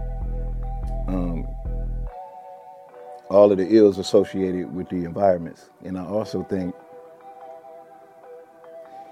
black people especially lack the information so much when it comes to finances and success that once somebody reaches a certain level, in order for them to be able to reconcile that in their minds, they have to attribute that to the devil. Is Jay-Z a billionaire? Oh, he the devil. Yeah, Puff the devil. He homosexual. You know what I mean? Like, oh, they doing rituals. And I think a lot of the things that people are talking about, a lot of those things go on in the music business and just in entertainment in general. But I don't think that these guys are being handpicked and pulled into some society in order to be successful. I think Jay-Z made it to billionaire by being extremely good at what he does, staying extremely focused and making a whole lot of right decisions in a row consecutively. And I think the way that we look at billionaire status in this culture, I think is just a skewed perception of what money is. If you had a real understanding of how much money that this culture generates, then you really wouldn't look at somebody being a billionaire like they're unicorns. You know, like I'm looking at it like, man, it's not enough. We should have been billion. It should be. Ice Cube should have been a billionaire. I think there are more rappers who are worth billions than. It's just not a. It's like when you can take in the venture capital world, you can take an idea and get $300 million off of it, right? You got hip hop, like let's say Future sold his publishing for 60, 75 million, right? And you know, I seen you did something with Royal Publishing, right, on the Web3 space with Eminem, to where you allow people to buy into yours. If I think about from a business perspective, could Future get the culture to buy into his publishing, and could he exceed that amount of 60 to 75 million to 100 million to 200 million, right? I believe that he could do that. But I also believe that that idea is ahead of his time because the structure is not there, but the value is already there.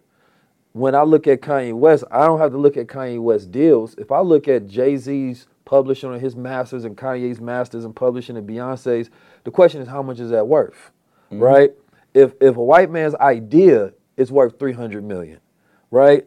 How is not some of the most prolific music genius, artists, influential people in the world catalog that will probably be listened to the end of time not worth $100 billion, right? But they would never put that number on it because then you would know, right? And I think that there's a lot of rappers who got $100 million, $200 million, $1 billion catalogs, but it's never been a deal done that size that's gonna ever give you true value because they don't never want you to know how much you actually worth. Yeah, but I mean, to play God's advocate with that, do they know what you're worth? You know, like it's. But, I mean, in venture capital, you know, they do a 10x, right? If this person it has, you know, for every dollar, it's worth $10, right? If you got this type of influence, if there was ever a white man with the type of influence of Kanye West, product development, genius, being able to engineer, make music, do design, and do all of these different things, he would be the richest man on the planet, right? Very easily. We don't see a white man that talented because you ain't got to be that talented to get the valuations that they get. There's metrics for evaluations, but they don't apply that over to us because they don't want us to know how much we really worth. Well, there's a metric that they go by in the streaming world and in the publishing on the publishing side, and they basically just look at what is done up to this point. And they use that as a gauge to say, okay, this is what it will do within the next couple of years.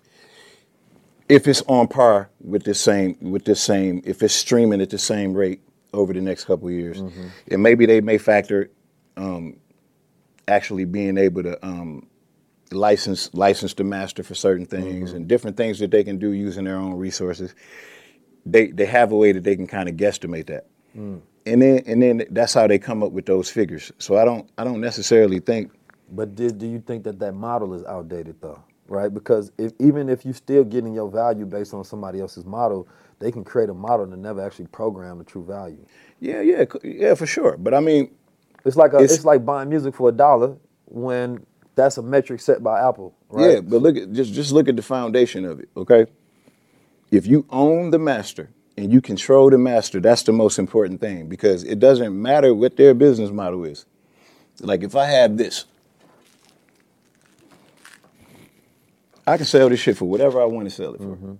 You can tell me all the tic-tac facts that you want. You can tell me about your business model. You can tell.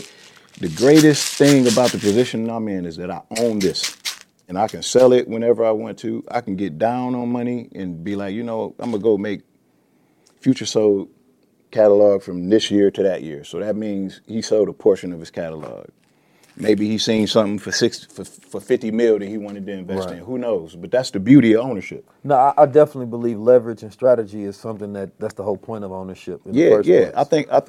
I think in our space, I think it's so unique, and that's why it's so hard to compare it to like Silicon Valley and tech. But I feel like though they don't want us to make them comparisons, but I feel like it's the same thing. It's a product. Right? Yeah. And it's a product that sells every day, and the market size is getting bigger and bigger. Streaming is getting bigger, and then you got new tools. So what you have to do is you have to place value on what you are, and it's the same when you attempt to do a deal with a record label or whoever. There's always going to be a metric that they use to try to negotiate you down.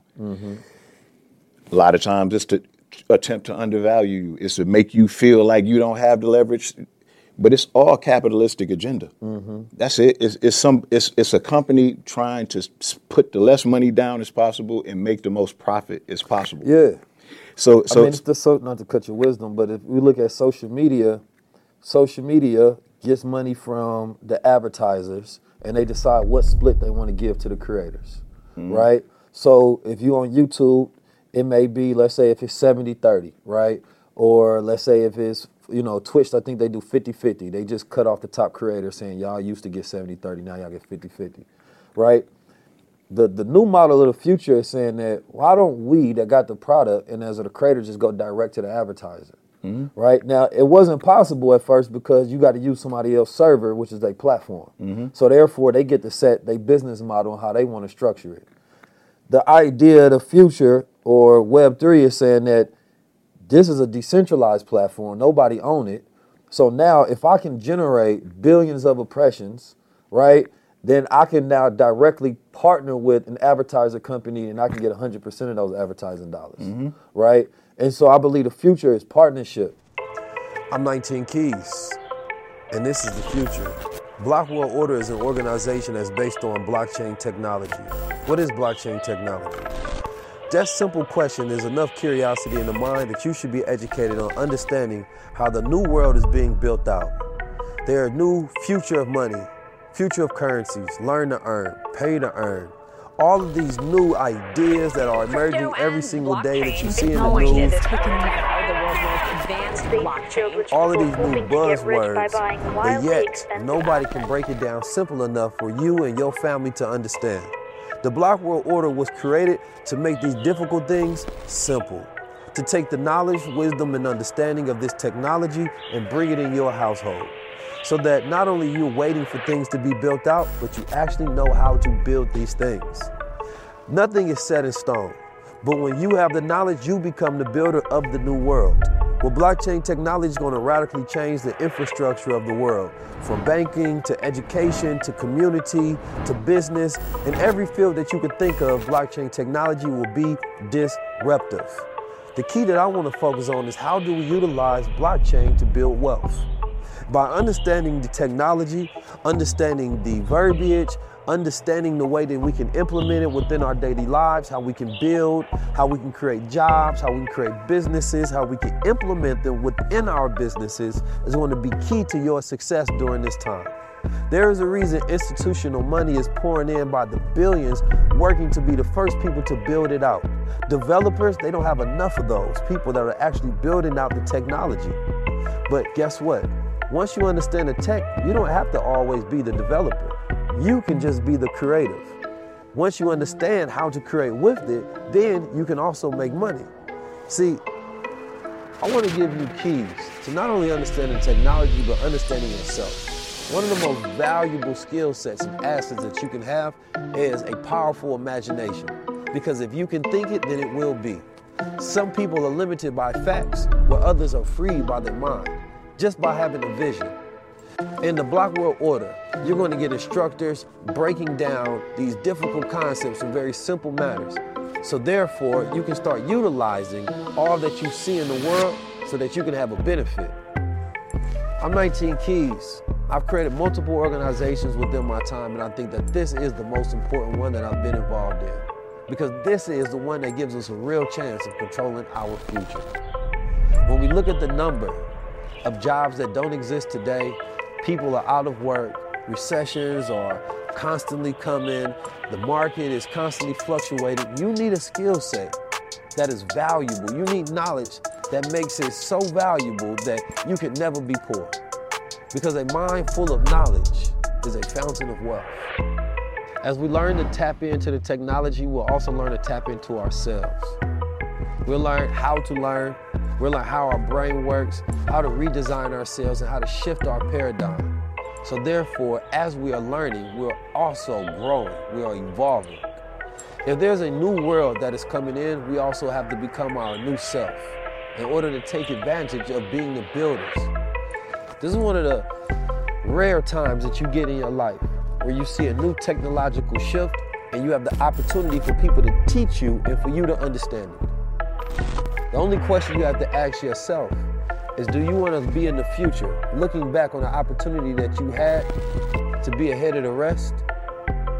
Or will you watch this video and go back like the rest of the 99% who are oblivious to understanding? Because I promise you, if you understand what we teach you and you enroll in the BWO, you will be ahead of 99% of the world. I want you to take that serious. The Block World Order is for you. It is for your family. It is the future of wealth, the future of money, the future of skill sets, the future of your new self. Tap in.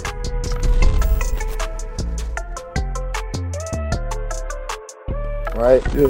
And so anytime somebody do a deal, it's like if somebody get hired, I always look at it as a two-way thing. Like, I'm hiring you, you hiring me. I can fire you, you can fire me. Mm-hmm. The problem is we've always gave away the leverage. Yeah. Right? To where it's like, I'm signing you a deal and now you got all of the power, and then I'm up to whatever this agreement is in this 60-page contract. Mm-hmm. So, you know, I believe that when a person has ownership, you know, whatever they decide to do with it is right because, you know, they have that ability because they own it. But what I'm saying is that sometimes we don't know what we have is worth because these new models ain't here yet. And that's when they get you. Yeah. That's when they get you. When you don't have an understanding of the value of that master. Mm-hmm. When you're 20 years old and you're going into these companies, you're thinking about how much money they're going to give you. Right. You're not thinking that they're taking the asset from you to give you a pile of money. Yeah. And you don't realize how valuable that asset is until later, in retrospect. Then you go back and you try to get the master. It's happened to the best of us. Yeah. Michael Jackson, the Beatles. Michael Jackson ended up with some of the Beatles catalog. Yeah. This is just an industry standard across the board. It's been that way. Yeah. Like, I've been around since before the 360 deal and after the 360 deal.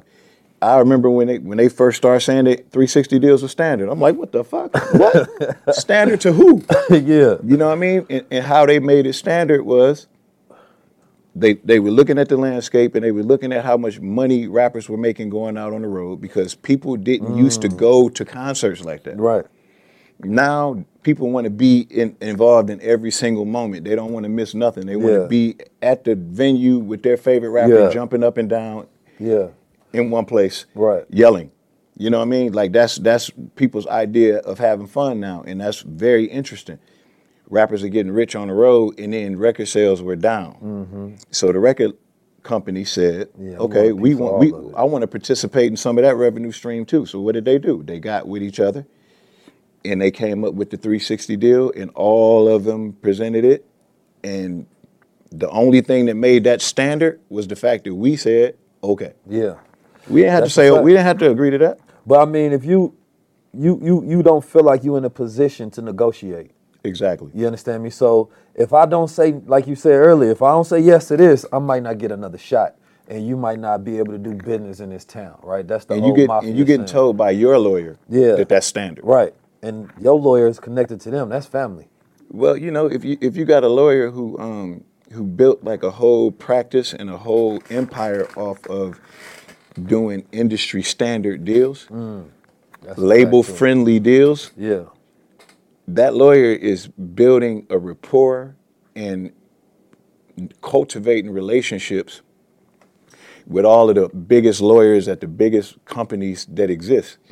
Now, that makes them powerful. Yeah. So, you know, they can kind of look out for you, but they're more so dealing with you on like a curve. They're dealing with you like how they deal with all of their clients. But what they're really doing is they're nurturing their relationships on the label side. So now they're in a position, if they ever get mad at you for anything, they can take your situation off the table. They can come together and just block your shit. And it's funny because they, you know, as we go to school, right, you can get a loan for school, right, for education. But you can't get a loan for business in our communities, right? Now we know ways to go develop business credit and things of that nature, but historically we ain't know how to go get no loan for business. And they definitely won't go give you a loan for being a rapper, right? But that's what a lot of those contracts was. It was just a loan so that you can become an entertainer. But we never looked at it like that. We looked at it as a deal and an opportunity, right? Even the word deal is manipulatory, right, in the way that they put it out there. Because really, they market what exactly are you giving me? They marketed success to us. Yeah, like you've made it once you got a deal. Yeah, our idea of success is getting a record deal. And unfortunately, there's not enough rappers comfortable enough in their skin to say, yeah, I'm doing okay. Well, you got to have something to say that. You got to be like Master P, even if you ain't got it, you know yourself. Yeah, it's like we get a deal and then we start faking it like we made it already. We're faking it like we are already rich. Like dudes literally sign a deal and be like, I'm rich now. Yeah. I just bought my mama a crib. Like, bought your mama a crib with what? What the fuck? What kind of crib did you just buy your mother? He got a loan on a loan. Yeah, Little Headache Medicine just did a deal with, To the Curb Records for $8 million. $8 million? Like what? For what? Yeah. And it's like, okay, you got a few videos with millions of impressions. What did you give away for that $8 million? Everything. So if you gave away everything, gotta pay for the video and everything. Yeah, if you gave away everything, then that's not a good deal at all. Yeah. You know, because over time, these companies are showing you how valuable ownership of the master is. Now, I don't want people to misconstrue that with, you just hold on to full ownership of your masters and don't play ball at all. You know, if an opportunity presents itself to where a label is willing to give you, or a company is willing to give you capital for a portion of ownership of your masters, it's up to you to determine how much of this are you willing to give, and what is that worth to you. And it all depends on what the play is. You have to know what the play is and what you want out of the situation. Yeah, I think rappers, I mean, just in that, not even just rappers, but R&B, anybody that do music or entertainment, you now get to set the standard, right? So where 360 deals were set by, the entertainment companies, now the entertainers get to say that, no, we will, let's say I give you 10%, right? That's as much as I'm willing to negotiate. Because when I do my study, I see that they got these royalty bonds, right? These streaming royalty bonds where these companies are investing into music. Number one, there's not enough assets out there that's going to give people a return, right? So now they looking at, clever ways to diversify their money in their portfolio. So music is an industry that's consistently growing. I believe something like 30% a year, right? And then you got, Web3 music and all these things that may interrupt, but music is the one thing to where they can say, okay, this is where we know we can get return on our money and this is a safe place to put it. So if you somebody that owns that, you now have to put your mindset in somebody who's trying to maintain a value and increase it. So instead of giving a subprice of, 100% away for a, one-time pay, especially if you don't need it, because it's about leverage. A lot of times a person be like, well, 100 million, I got 100 million, that's going to double. But if you got 100 million, you don't 100% need another 100 million right now, because over time, you're going to have more wealth, right? If you allow what you already have to just grow in value, or unless you have a plan to do something with that money. And once, and a lot of times instead of in a culture, we tell people like, yo, I'm leveraging this. We just talk shit to the people like, y'all don't know nothing about this business. Yeah. So, but it doesn't provide a teachable opportunity on how a person could leverage their ownership. So we don't never get to see the full scale of what's the value of ownership. We see people celebrated for deals, but we don't see people celebrated the same way for how they leverage the things that they own. And that's a different culture, because you're going to see the opposite culture. They not selling their shit in the same way, right? Not those who wealthy ain't selling nothing, because they know that they can maintain their asset. It got intrinsic value. It's never go down to zero, and it's going to always give you a return for the rest of forever. So I'm going to keep this in the family, because that's the family's last name right there. So my sons, daughters forever will have an asset to their name when they born. So I think, we not thinking from that Maslow's pyramid where we at the top where we can think comfortably. We still thinking from like survival, right? And protection of things. So once we switch that mindset, we start controlling the future just by thinking of the future. If you don't think of the future, you can't control it, because you're going to be always asking somebody else, what's the future? And then they give you their image, and then you live that out. So my whole thing is always trying to implant something in our imagination, give people a vision of the future of yes, I understand the... Enjoy all your favorite sports like never before at BetMGM. Sign up using code CHAMPION and receive up to $1,500 back in bonus bets if you don't win your first bet. When you register with BetMGM, you'll get instant access to a variety of parlay selection features, live betting options, and the best daily promotions in the business. And with BetMGM at your fingertips, every play and every game matters more than ever. Remember to use code CHAMPION and receive up to $1,500 back in bonus bets if you don't win your first bet. Place your money line, prop, or parlay bets with the king of sportsbooks today. BetMGM and GameSense remind you to play responsibly. See BetMGM.com for terms. 21 plus only. Virginia only. New customer offer. Subject to eligibility requirements. Rewards are non-withdrawable bonus bets that expire in 7 days. Gambling problem? Call 1-800-GAMBLER. Promotional offer not available in Washington, D.C. At Parker, our purpose is simple. We want to make the world a better place by working more efficiently, by using more sustainable practices, by developing better technologies. We keep moving forward. With each new idea, innovation, and partnership, we're one step closer to fulfilling our purpose every single day. To find out more, visit parker.com/purpose. Parker, engineering your success. Current climate of things, and this may be right based on our circumstances and conditions, but what about the reality we want to see, right? If you don't start when you young and you have a dream of being in a position of fame and success, everything is about that vision. Every single day I got to see this out. But once you get that, now what's your vision for being in this position? Because now you can dream different. Now you can imagine different. Now you got position. Now you have media. Now you got platform attention. So I think a lot of times is reconstructing a new vision based on your new position. You understand me? And I think sometimes we still move from, the person that had the original dream. You can't think from that position anymore. Now you got to think, oh, I'm in a position of wealth and power. I'm in a position of freedom. I'm in a position to make things change. I don't expect everybody to have that level of care or consciousness for society. But for those that do, those are the people that I want to have an effect with the message when they hear it. Like, bro, right, I actually can do something with this position I'm in. I actually can create some sort of foundation where we actually have our own agenda. Because if you don't have an agenda, you are 100% going with somebody else's. Right. An agenda is a list of items, it's a terms of things that you want to see done out. I was watching the movie Woman King, and I think cinematically that movie was just brilliant. You understand me? The black women they just came off glossing, right? And then, you know, there's a white writer. So anytime, first I watch the movie as a movie viewer, and I'm like, I love that movie. Then I watch it from a critical perspective of who wrote the movie, because I'm watching the writer and the producer's thoughts, right? Because they are narrating their truth and their agenda and their creative eye. And then I'm giving my perspective on whether I like that or agree with it or not, right? So, you know, I had to do my research on the Dahomey people, right? And I'm like, damn, it's crazy how they got us to celebrate slavers.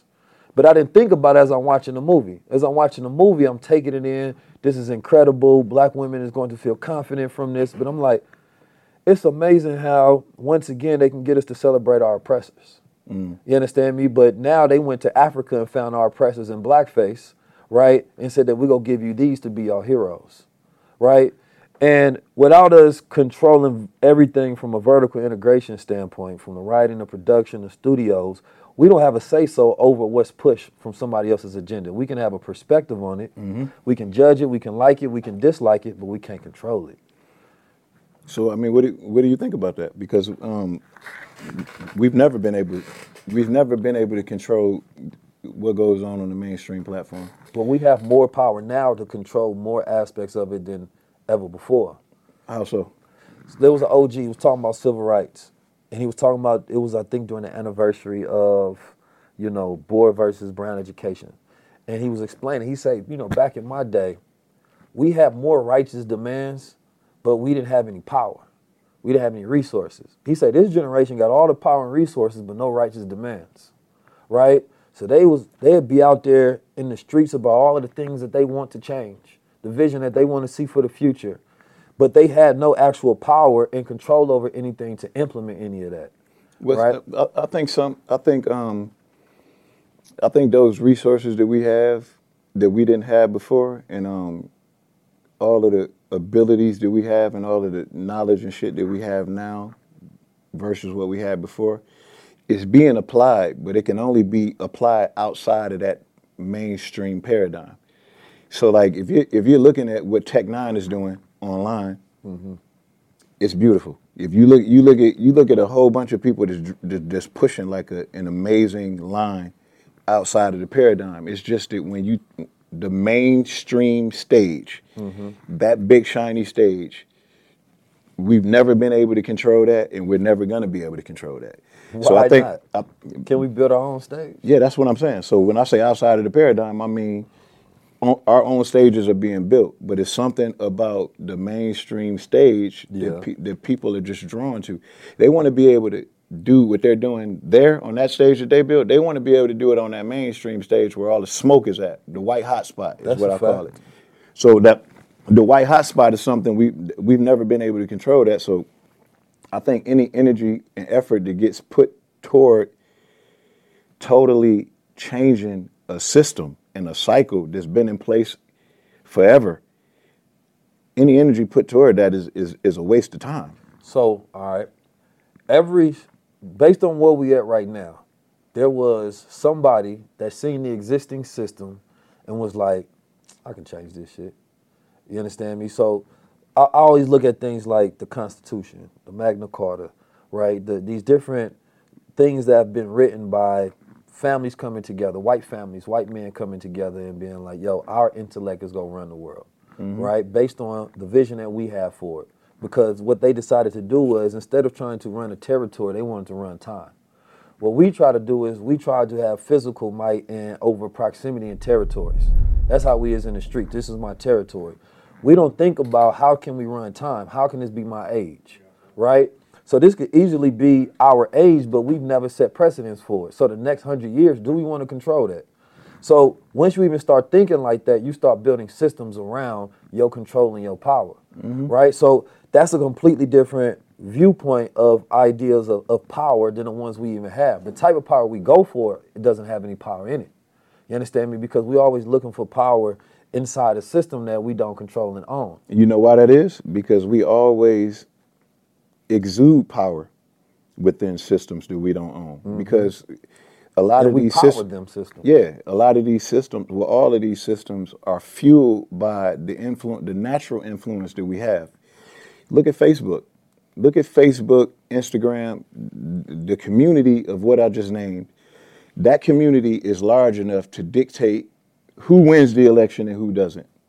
Like, that community dictates pretty much everything in the world, even more so than the Constitution, because the guidelines, when you sign up for Facebook, the guidelines of the community, it basically says if you go against these guidelines, then we can snip you. Now, automatically, these guidelines don't align with the Constitution. They don't. You can't use in other words, you can't use the Constitution to hold the Facebook community accountable for doing anything that violates your rights, your freedom of speech. If it's unconstitutional, you can't. Look at Texas, what they just passed is saying that the Facebook and social media companies can't ban people for their perspective, right, in the way that they speak. Like, every state is its own government, right? But then you have the Constitution that all states are supposed to abide by. The Constitution is the ultimate law. Everybody don't try to use the Constitution when they like, even if somebody go to a court case, you know, you can utilize constitutional law to supersede any other law, right? You got the Supreme Court, Pennsylvania, and then you have the other one. And those are the highest laws in the land. And they go based on the Constitution when you get up there. So what happens is we don't often take it to the highest point, right? Because we don't often see the Constitution as something that we can utilize to defend our rights. So if you look at somebody like Lil Boosie, right? They took his Instagram page. What do you do if you Lil Boosie? Why should they be able to take his Instagram page? Because they own it. But he agreed to it, but it wasn't unconstitutional what they did. That's exactly what the record industry is. That's exactly what Facebook is. It's something that's built already. It was never meant to serve you. Right. Ever. So the more time that Lil Boosie spends trying to convince Instagram to give him his shit back is the more time spent away from building outside of Instagram. I agree. Because he can apply that same influence. He's a powerful black man. He just may not be fully aware of how powerful he is. And Instagram and Facebook is designed to keep you feeling that way. You know what I mean? Like, and as long as we're operating within the systems that other people created, and those communities are meant to serve all the people. You know what I'm saying? And we're the minority, so we automatically are going to come out on the receiving end and the losing end of a lot of things that aren't really that fair. So I think the proper way to look at it is to utilize these platforms, knowing what you're getting yourself into. Like the mainstream stage, the mainstream platforms, you have to figure out a way to play the game on those platforms because you're in their house. They're not influential platforms. It's just a big shiny stage that takes what you're doing and places it in front of everybody. That I agree with. You know what I mean? They're not. People look at these platforms like they're dictating, like you have to rap about this and you rap about whatever you want to rap about. Just understand that you have to figure out a way to make yourself culturally accepted enough to stand on these stages. Yeah, I mean, shit. That goes towards creating your own stage, right? Because I know for a fact that, you know, if you take any rapper right now that's hot, that has cultural influence, that they can easily move people, and you tell them, boom, here's my stage over here. You already know the rappers. You already know how the deal structure is. So you go directly call them, have those conversations. Listen, we go do our own festival. Let's go compete with the festivals because they kick rappers off for these reasons or those reasons, and we don't agree to that. Right? So what we saying is our new structure and our new standards or rules that, you know, regardless of what you got going on, if it's not a legal situation or something that we find to be so disparaging and where we can't stand next to you, you can get on these stages, right? And we can even, have a consortium where we give you a cut of everything that we do. Like, you can basically just create your own rules. The problem is having people that kick down that door and get it started. The reason white people get the benefit that they get the benefit is because they actually started the business. It's the only difference. They built the stage. It's the only difference. We seen thing with Travis Scott. He built his own stages, and I feel like they feared that fact that he was able to create his own festivals, right? Where he was becoming like a Disneyland over there, where he can easily, decide to have a concert and he got all these people showing up and he has all the power. Anytime you realize you the power, you become a threat because now they can't use you. Well, if you don't need me, well, then I don't need you, right? And so they say, well, we got to figure out a way to either make an example of this type of business so that everybody don't try to look at this as a new archetype, as a new standard, because then that threatens billions of dollars. And there's no industry in the world, I don't care if it's solar plants or solar power contracts, I don't care if it's trucking, airplanes, whatever it is, anytime it deals with tens of millions to hundreds of millions to billions of dollars, they would do anything to maintain that money flow. Yeah, you can't disrupt nobody's money without consequences. That's capitalism at its finest. But I mean, these guys that you're speaking about, like Travis Scott, he's very, very, very in bed with the corporations. He's like the face. He's like the face of like McDonald's burgers and shit. Well, I was just using him because he has that power, like just in the sense that he created a festival around his own likeness. Yeah, there's right. There's plenty of guys that, like Tyler the Creator and them. They have one. Pharrell has one. Yeah, but I don't think none of them was as big as Travis Scott's. I disagree. You talking about the festivals? Yeah, them was different. I don't remember Pharrell's and in them festivals, so I can't really speak on. Yeah, I think Pharrell and them just started, but Camp Flog, Tyler. Oh yeah, I remember when they did that. Yeah, Tyler and them festival was pretty. But he did have the Kardashians behind him, so. Yeah, that's another thing too. Like getting in bed with the Kardashians. Like he's done a beautiful job at leveraging his brand, using his brand as leverage to do these amazing deals with these big ass corporations. But like I said, if you take, right, so that's a whole nother business, right? So like just having a business to where you can set up the sound, you can get the city ordinances, you can get the contracts. I think that's probably the most technical side people don't want to get involved in because you rather just show up and get a check. The thing in our culture is we don't like to create systems. We got all the brilliance in the world, but we don't like to create systems. So you can take somebody that is nowhere near as genius and got all of the charisma that know how to communicate and speak, and they can still make more money than you because they know how to create a system. I think Jay-Z is a good example of somebody who's been attempting. He's not only attempted, but he's been successful at creating systems. Tidal is one of them. But the biggest task is getting our people to get on board and to follow. And I think a lot of people, and I hate to say this and I say it respectfully, but I think a lot of people don't use Tidal just because it's Jay-Z. You know what I mean? So, I mean, look how easy it is for Apple as a system. Look how easy it is for Spotify as a system because we just unconsciously just subscribe to those platforms like it's nothing. But when it's Tidal, it's never viewed as a system. It's always going to be that little thought in your mind that this is Jay-Z shit. You know what I mean? So automatically, he's under all the scrutiny. You asking all the questions about everything that is Tidal that you wouldn't be willing to ask about Spotify and Apple Music. And that's what makes it damn near impossible for Tidal to compete, with those other streaming platforms. Yeah, and I think, that's where technology updates come in because Tidal as a Web3 platform, right? Because now they got this new thing with Web3 artists and music where, like what you're doing with the royalty and the publishing, giving people a percentage. That's a completely different game where the fans get the benefit from the music that they listen to. So they're not just a fan, they become an investor, right? And I think that these things are more exciting for people because now you're not just switching platform, you're jumping into a whole new wave, right? A whole new way they got things called social tokens where they give out these people tokens and now you get access to certain level of music, to meet and greets like Chris Brown doing for the $1,000. Like this is way for I feel like people to build out their communities because communities is more important than anything right now. Anything. Right? you know, this topic brings me to Eminem, right? Because I believe Eminem has he has the greatest community in hip hop, right? Okay. Where it assures his success because he speaks to his community, and by community I'm talking about his fan base.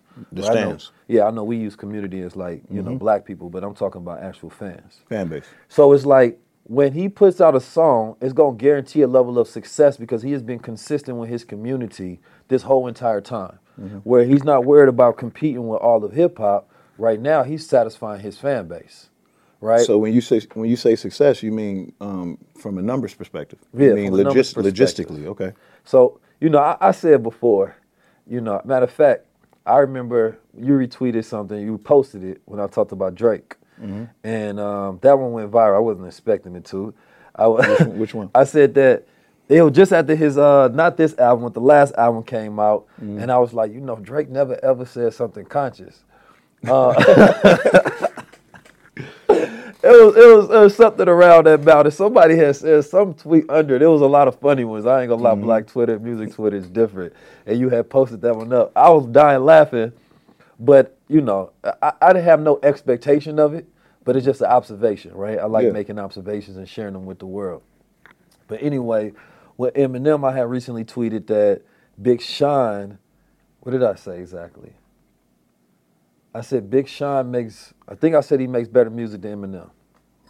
Or I might have said a better artist, I'm not sure. But I put a qualifying statement in the caption that I'm saying in the terms of making music, not rapping, right? Because I think with Eminem, the thing is ain't nobody gonna out-rap Eminem, right?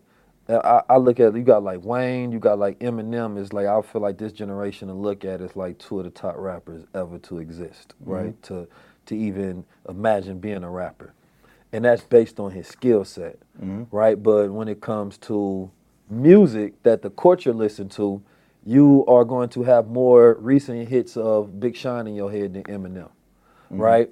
But when it comes to, and to wrap that point up, because I want to know your thought process on that, but when it comes to being able to house a fan base, I don't think that no other artist has done it as successful as Eminem. Because even while Drake maintains his success, Eminem has his community over here that nobody is ciphering from at all. His community may still listen to everybody else, but their loyalty is over here. They're not comparing to say Eminem is now second, he's third, he's fourth, he's fifth. He's just Eminem, right? So my question is, number one, what have you learned from Eminem, or have you, as far as his ability to maintain that sort of base? Because I feel like that's the basis of how all rappers should build their communities going forward. And then number two, do you think Big Sean makes better music than Eminem? Okay, let's go to let's go to the beginning of the question. Yeah.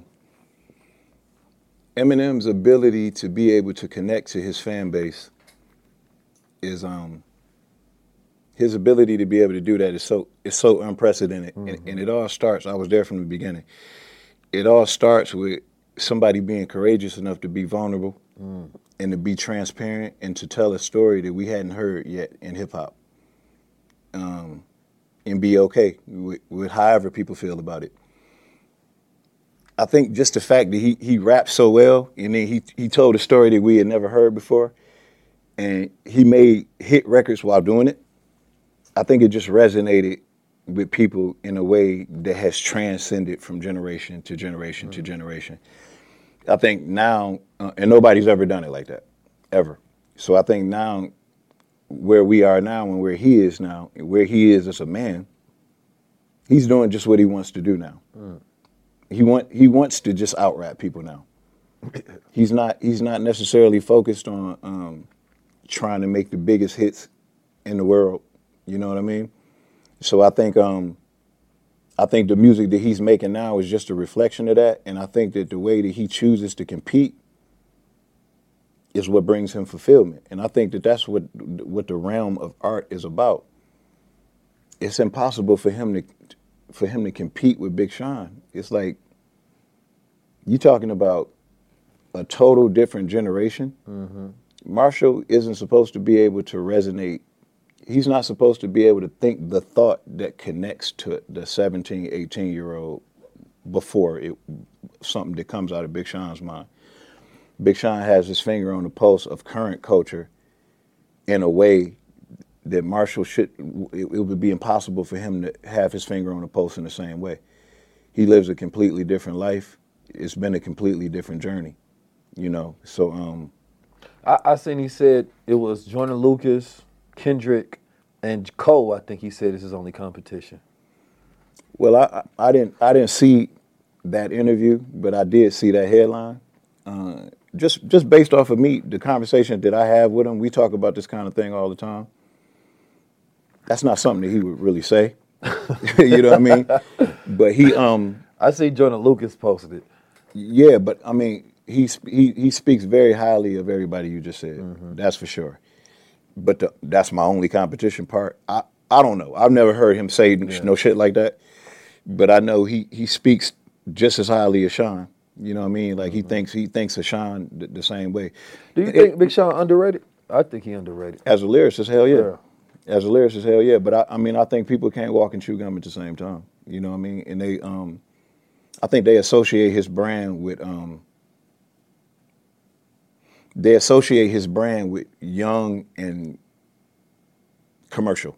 Okay. Because he's very marketable. He's a superstar. Yeah. You know what I mean? But he's a lyrical one. Mm-hmm. And people aren't used to necessarily seeing that. And he comes from Detroit, and he doesn't rap like the Detroit guys now that are kind of like they holding the flag right now. Yeah. They running the world. The world is biting their style. Sean don't come from that. Mm-hmm. Sean went to Cass Tech.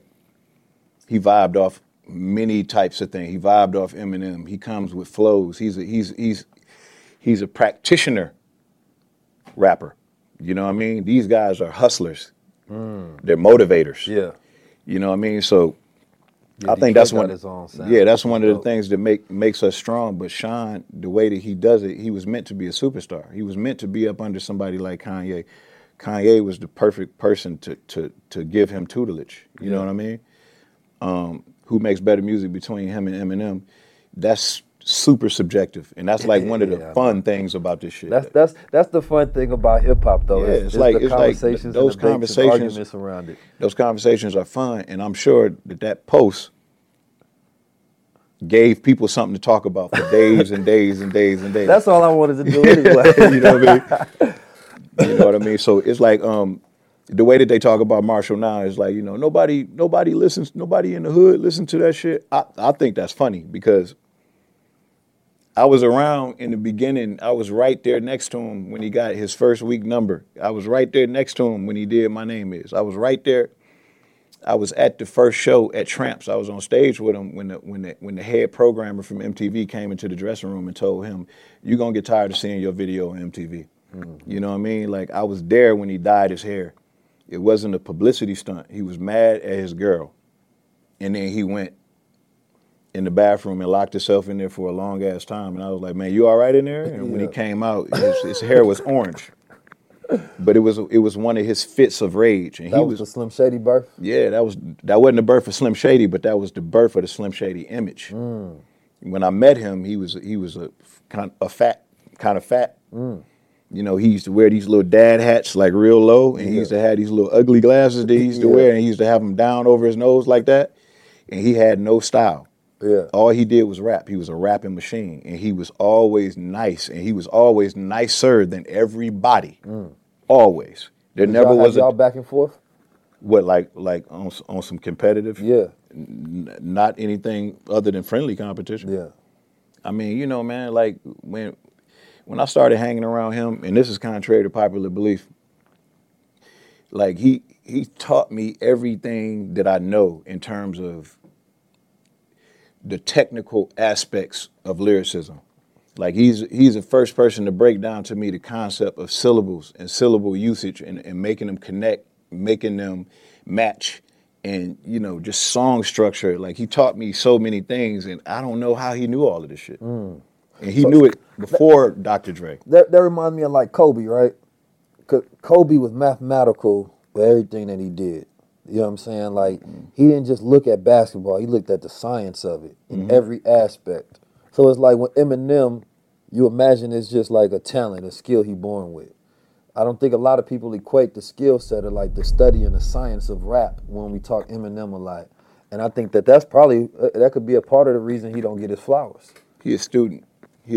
And I don't think, and I say this respectfully, but the white guys that came after him, you'd never be able to compare them to him. No, because really had too many there's some great ones. There's some great ones. There's some just extremely talented, but they're all derivatives of him. Yeah, that's a fact. He is a derivative of Tretch, Coogee Rap, Nas, AZ, yeah, Souls of Mischief. You know what I mean? He's a student of that. Like he fell in love with the culture the same way we fell in love with the culture. And he wasn't the first authentic white rapper. There were other white rappers who were authentic, but he was the first one to do it on that level and have an effect on the culture because he came out as himself. He didn't come out like, yo, God, yo, I'm a Muslim too. I hang with the 5%ers, you know what I'm saying? Like, yeah. And don't get me wrong, there was a time where he wasn't all the way comfortable in his skin. There was a time when he had the part in his hair with the big baggy jeans with the rips in them, with the airbrush on them, and that's when he used to get bullied. You know, walking on the east side. You know what I'm saying? Over there by Osborne, walking around over there looking like that. Niggas was looking at him like, who is this? You know what I'm saying? Like, and that's where the bullying came from. Yeah. But him becoming comfortable in his skin and like, I'm on the phone with him and he not like, you know what I'm saying? You know what I'm saying? It got to a point where he was just like, yo, what's up? He just started talking like himself. He just started acting like a white boy, but a cool one. And it wasn't like, yo, I'm from the hood. I'm the trailer park. When have we heard that before? Nowhere. And you know, his relationship with his mother, we couldn't even identify with that. And we all were intrigued by it. And then I seen the reaction. I seen how shit was in Detroit. You know, like all of those shows that he was doing, I was on stage with him and everybody was there. I knew everybody. He may not have known everybody, but I knew everybody. Proof knew everybody. Everybody was there. Everybody was listening. Everybody referred to him as the white boy. Songs all over the radio everywhere you went. Stadiums everywhere. Everybody was there. Like shit, we be at his listening party, his first listening party in New York. We standing in the VIP and people are just showing up. It wasn't the internet back then. He didn't have access to the other celebrities to be able to say, I'm inviting you. They were just showing up. We sitting in the VIP. Aaliyah walks up, greets him, says beautiful things to him. They hug, take pictures. She walk away. Missy walks up, says beautiful things. Hove walks up. Come on, man. Do that sound like somebody who only affected the stands?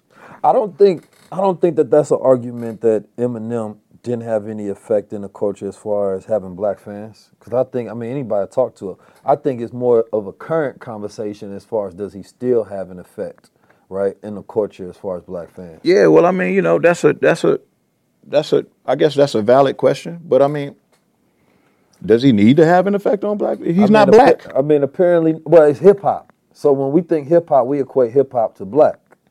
Yeah, right? But we don't do that to Jack Harlow. We don't do that to Yellow Wolf. He is straight up racist. Ran so Jack Harlow could walk. Yeah, and it's like you say. And it's like these guys, man. Like Jack Harlow is great to me. Shout out to Drama. That's my guy.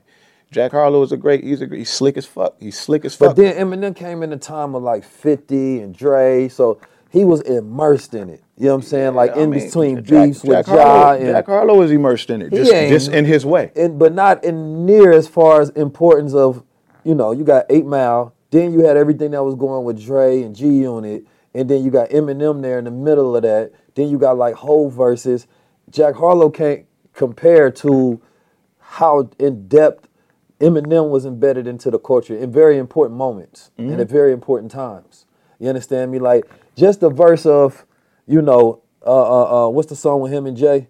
Renegade. That verse right there solidified him in hip hop in a way where people won't even get the opportunity again to do shit like that. You understand me? Being in the middle of 50 beef with Ja and then having verses on those songs, that ain't shit that even Jack Harlow could do today, right? You can't even get in the middle of something like that anymore. right? So I feel like, and then just having that back and forth with Dr. Dre, making those hits with him, that's just a different time in the culture. That was part of the engineering and the shaping of the culture that we live in today. Yeah, and I also think I'm glad you said all that shit, so I ain't had to say it. But I think just us as men, we have an effect on the culture a certain way because we're speaking directly to the youth as the youth. Mm-hmm. I think those of us who have been afforded the luxury of having longevity, we get to a point where we become adults. We become adults speaking to the youth. Mm. And automatically our words don't resonate the same, especially if we're not pandering to the every like of the youth. Mm-hmm. I think somebody like Jay-Z, his words resonate so well because his ability to be able to read the room and just how of culture he is, he just knows the cool shit to say, the right shit to say at the right time. Somebody like Eminem, he's an addict like myself. He's a hip hop lover and historian. He likes it the way that he likes it, and the way that he does it is for his fulfillment. Now, the way that he does it and for his fulfillment, that may not always translate into resonating with what the youth think is cool. You know what I mean? So I don't think that he's always thinking about that. I think he would love for everything that he does to resonate how it resonated when he was running around out here on drugs and he was like out in the streets. Yeah. You literally talking about somebody who can't go anywhere because he's too famous. Yeah. You know what I mean? So he's living a completely different life. And, you know, like shit has evolved in a different direction. You know, the complexities of his raps aren't as important as they were back in the day to certain people. Right. So I think what's happening now is a lot of people are looking at how they used to feel about Marshall and they're questioning themselves. They're questioning rather, was I just tripping? Was I just a kid? Like, was I following some garbage? You know what I mean? But that's no, the hits is hits. The songs you go back today, they still, you know what I'm saying? Like, I was listening to some Eminem on the way here, and you know, you got to make that ugly face.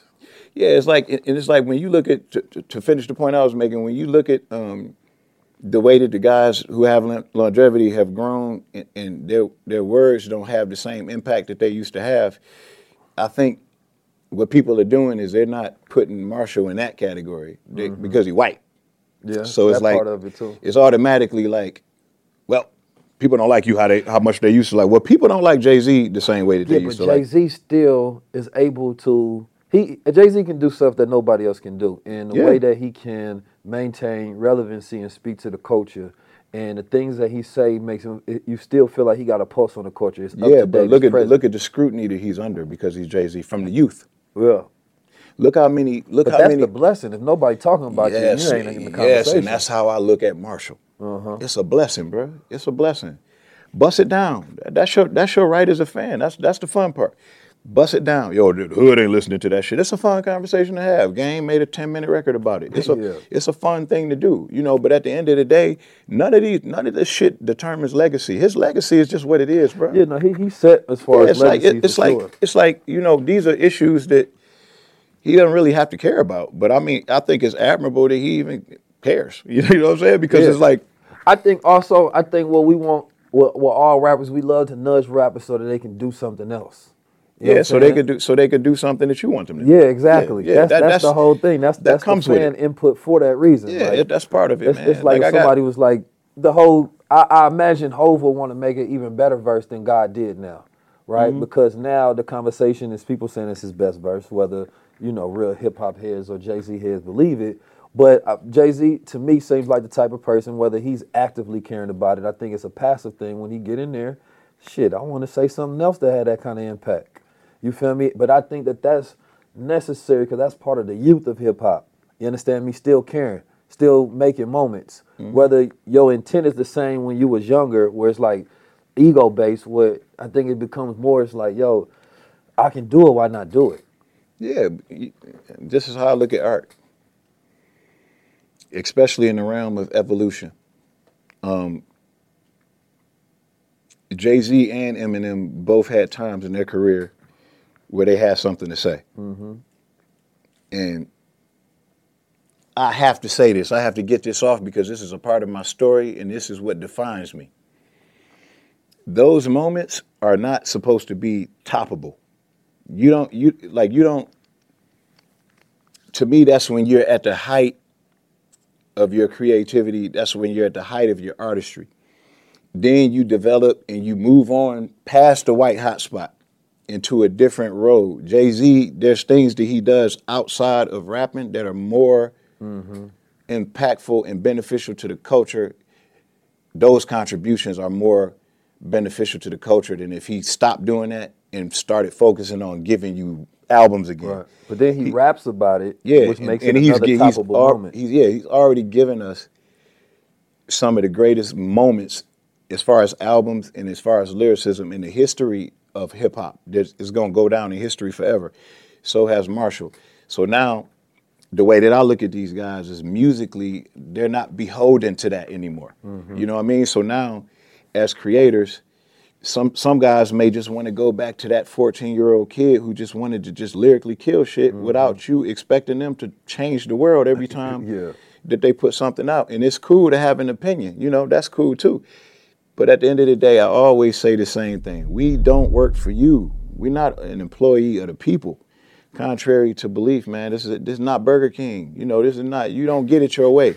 You know what I mean? Like, Jay-Z learned a lot about himself through the realm of art. So did Marshall. He came into his own. The first time that he ever felt accepted, the first time he's ever heard anything good about himself. Man never had a father, didn't know his father. His mom had issues, you know what I'm saying? Like, they had a strange relationship. He never felt accepted until he got on that stage. And now he feel like, damn, I actually got a place in this shit. And it was something that he already had immersed himself in because he felt great following it. So to be able to actually do it and then now be held to a standard and elevated up above us and praised, you know what I'm saying? Like that's. But how do you see yourself in that? Because, you know, you've written for Dre, you've written for a multitude and done a lot of stuff behind the scenes, and your lyrical capabilities is Mount Rushmore as well, right? So do you feel like when you have the gods like Jay and Ye and M and Wayne that, you know, then you got people like Jadakiss that just got more of his flowers, and I think properly got his flowers on that Versus stage, right? And I think sometimes there has to be a moment that's like, oh, this is what we not paying attention to. This is what we not appreciating. So do you feel like, you know, you've had that moment and you're going to have that moment where people can properly see the light of your talent? Or do you feel like it is already there? I think the people who follow it understand that or come to a place where they identify me as somebody who's very good at what I do in terms of talent and skill. But I also am of the belief that people don't buy music because of that. There's some people who listen to Andre 3000 and are in awe of his technical ability, and that's it. But there's a lot of people who take much more away from it than that. You know, and I think it's everything. Everything matters. Everything about Andre 3000 matters, not just his technical ability. So there was a time in hip hop where it was like, okay, he's the best rapper, so he's number one. We're going to buy that. We're going to follow that. You know what I mean? And it was an easy order to cover at that time. Now that hip hop has evolved so much, there's so much more that goes into this shit than just, you know, artistic ability. You know, you can be amazing at what you do and people will go, ooh, ah. But it's the little intangibles that makes it resonate with people in a way where they want to keep listening to it over and over and over again. Now you're talking about something that's probably a little more spiritual than anything, because when you think about the effect that classic music has on people, you know, Thriller, you can't really explain it. You just understand. Yeah, it's understood. Yeah. And that's what makes it classic. You're not supposed to be able to duplicate it. So the whole theory that I want you to make another Thriller, Michael Jackson, stop making this kind of music, that's wishful thinking, bro. That's it's debunked already. Reasonable Doubt can never be done again. Illmatic can never be done again. So like I have people tell me, man, just go back to Boom Royce. You telling me to digress. That's what you're telling me to do. Yeah. You know, and it's like, I understand that whatever Boom was to you, however that resonated with you at that time in your life, you may just want to relive those moments in your life. It's not my job to provide that for you. The best I can say is just go back and listen to Boom. You know what I mean? But it's not my job to go into the studio and try to recreate something that I created when I was a child.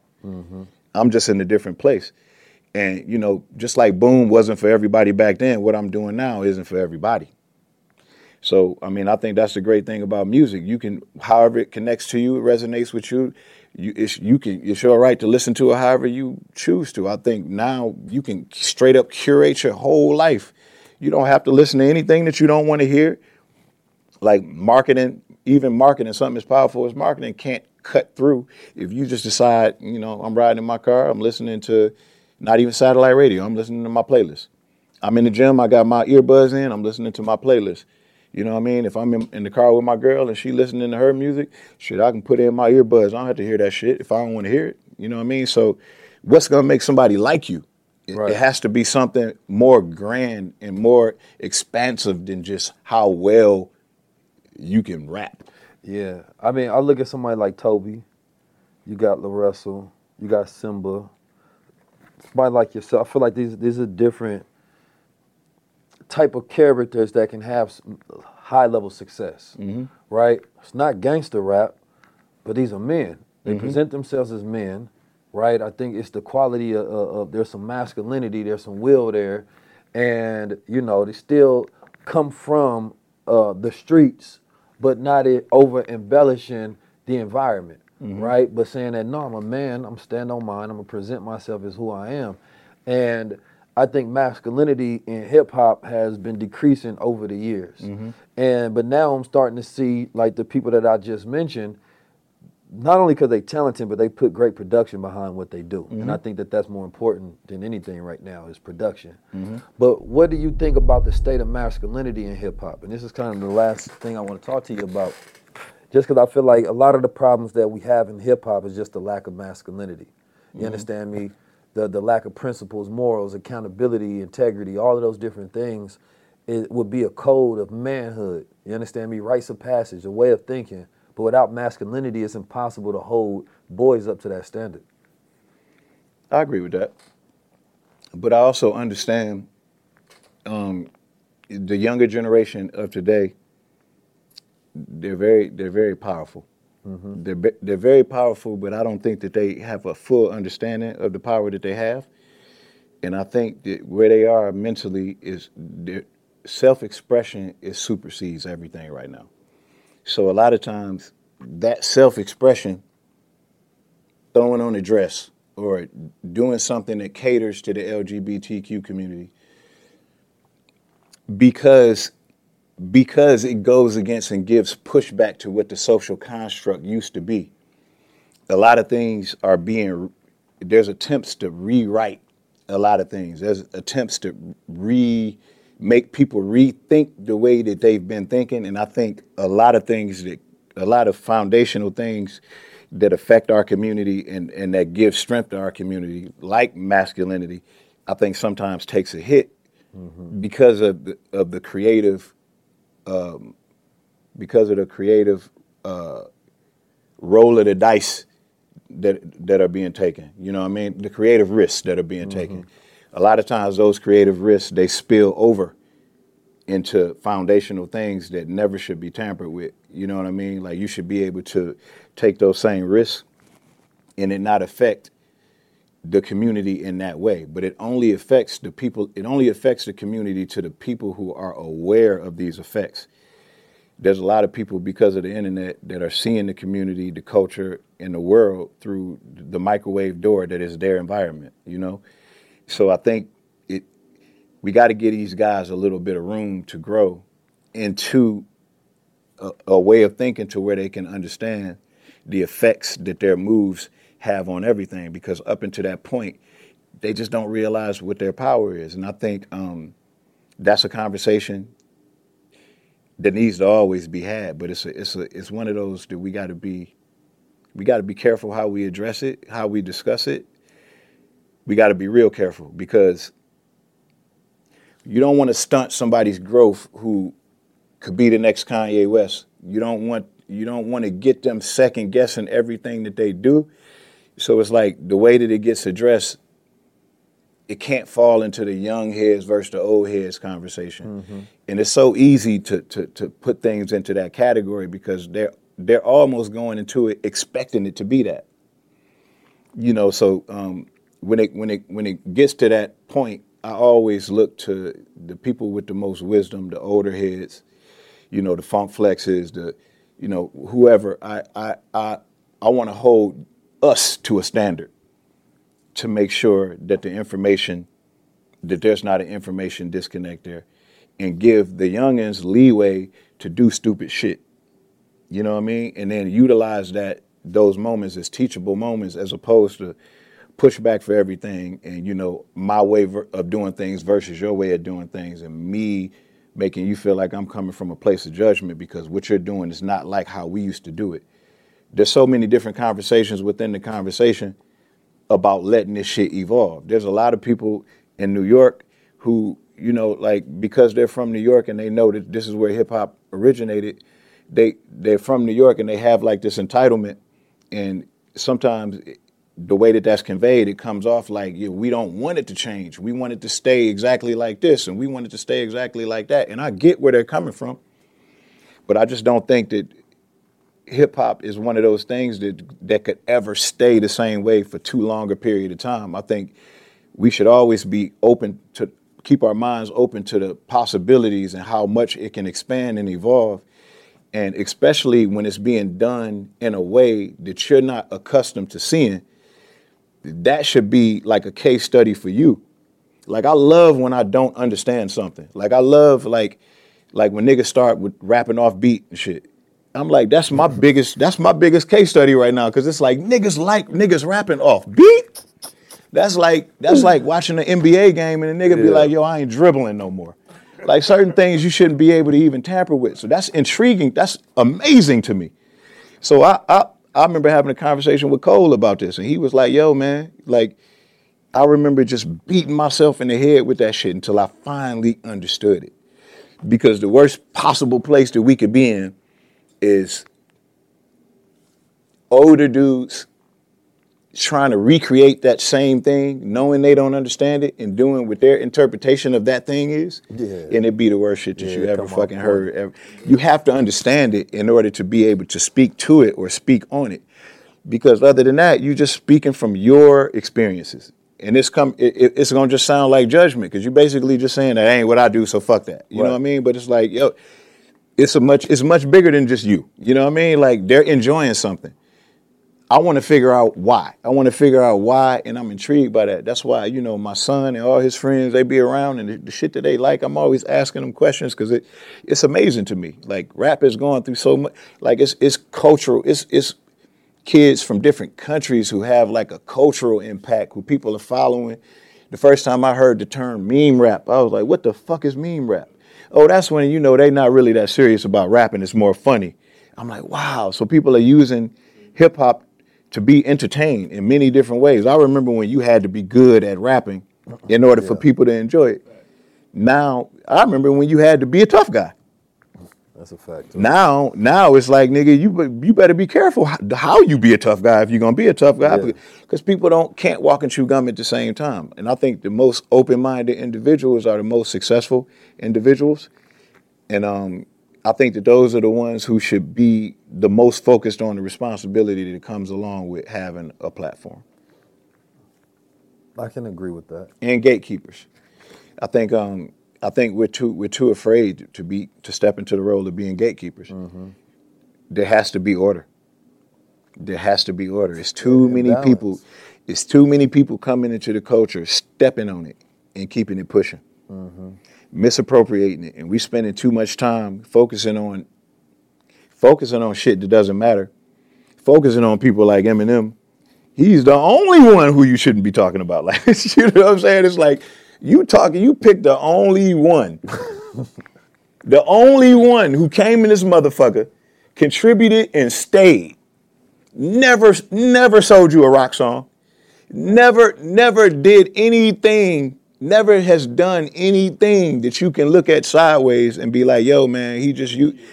Yo, and it's like, bruh, y'all motherfuckers don't have nothing to say about nobody, and y'all still talking about this man trying to figure out a way to make him that. He's not that, bruh.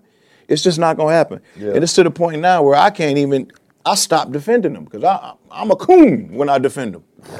You know what I'm saying? Oh, look at him speaking for Eminem again. I'm not speaking for him. I just know you're not gonna hear him say shit about it. You know what I'm saying? So I thought I was giving you some, I thought I was placing some perspective on it for you. You know what I mean? I do think that the creative community just has to be careful of being taken advantage of because of the want to and need to express yourself.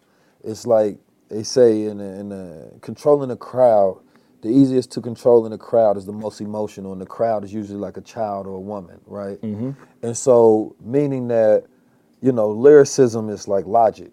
Mood music is feeling and emotion. Mm-hmm. And this new generation is a reflection of where we are in society, a generation that don't really think, they feel. Mm-hmm. You understand me? And so what we see is a reflection of those feelings, but those feelings can be easily manipulated and swayed in whatever direction of who's paying them, or what's hot, or what society says is a trend, or what somebody has as an agenda.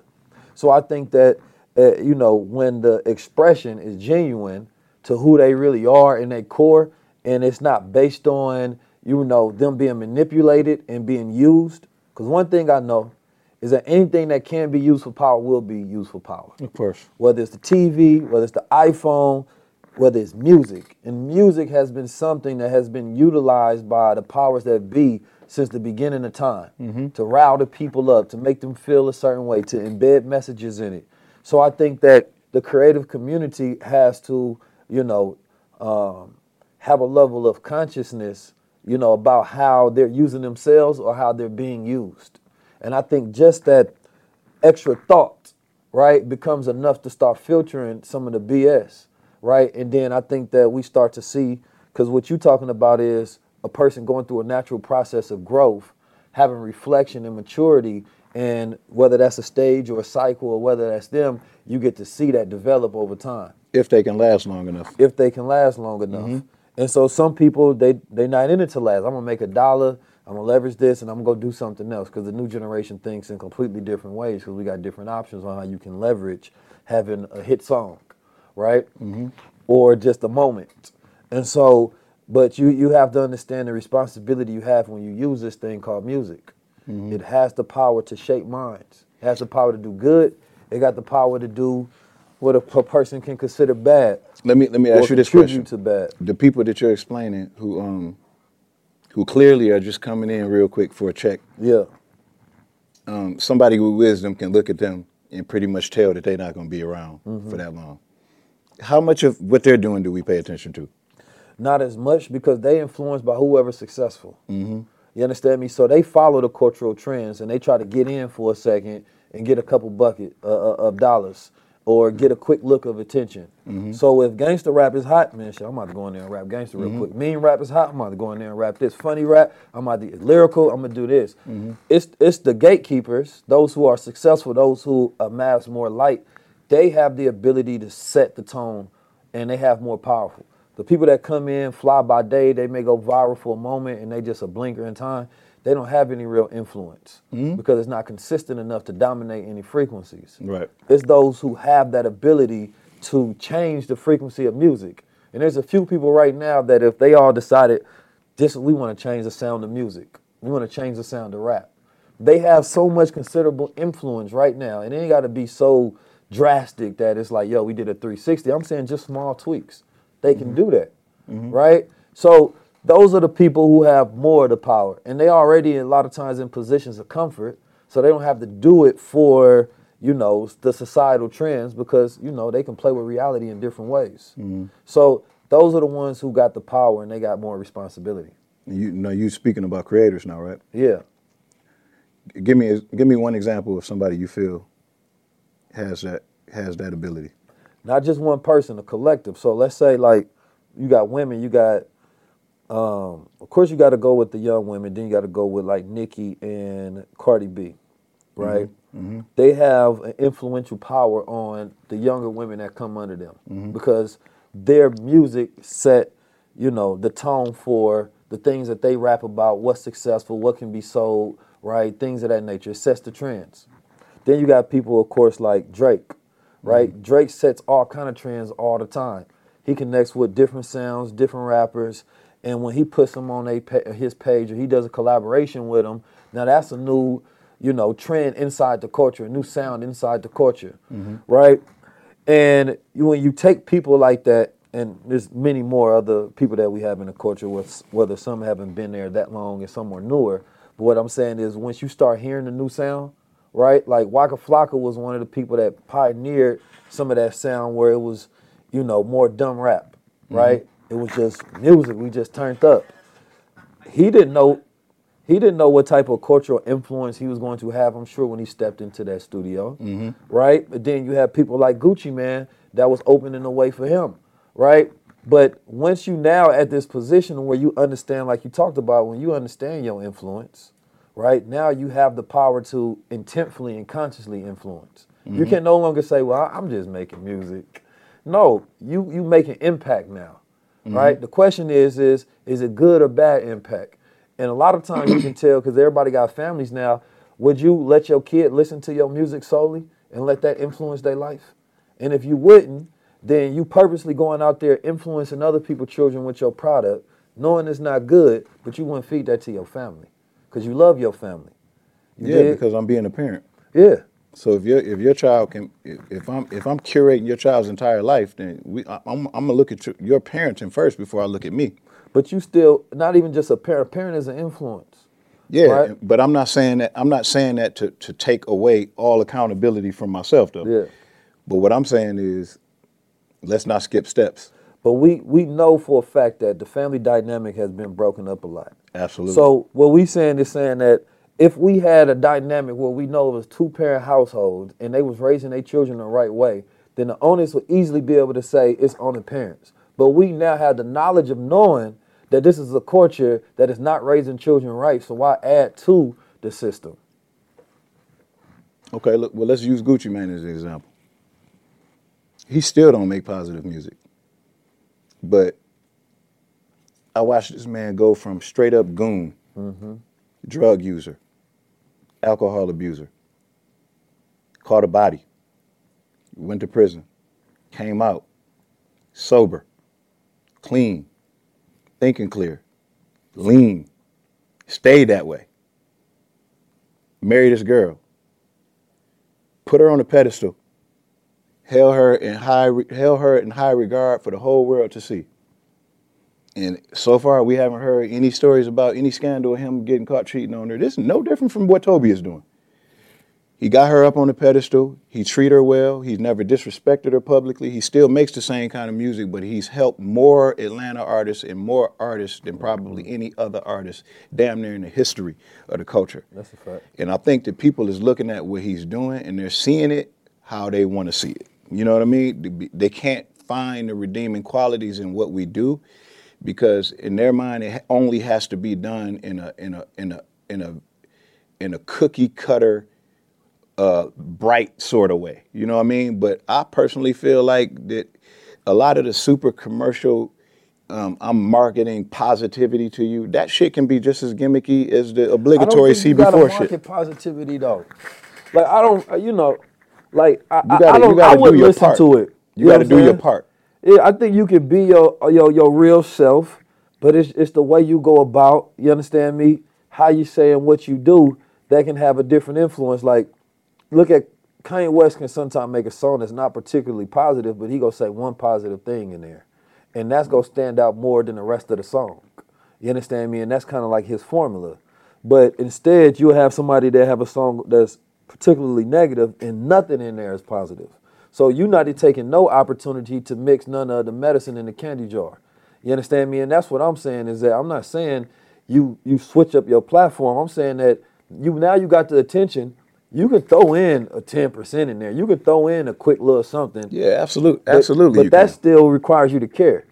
Yeah, I agree with that. I agree with that. But I mean, I think we kind of saying the same thing. But the point that I'm making about Gucci is just because he doesn't do that, it doesn't mean he's not doing his part. He made a song about talking about smoking the dead ops, and he said that I realized my participation in creating that type of culture. You understand me? Like that, I reposted it on my page because I'm like, this hard, and that goes along with his new development as a man. Because what we seen was his development as a street nigga into a man, right? A family man.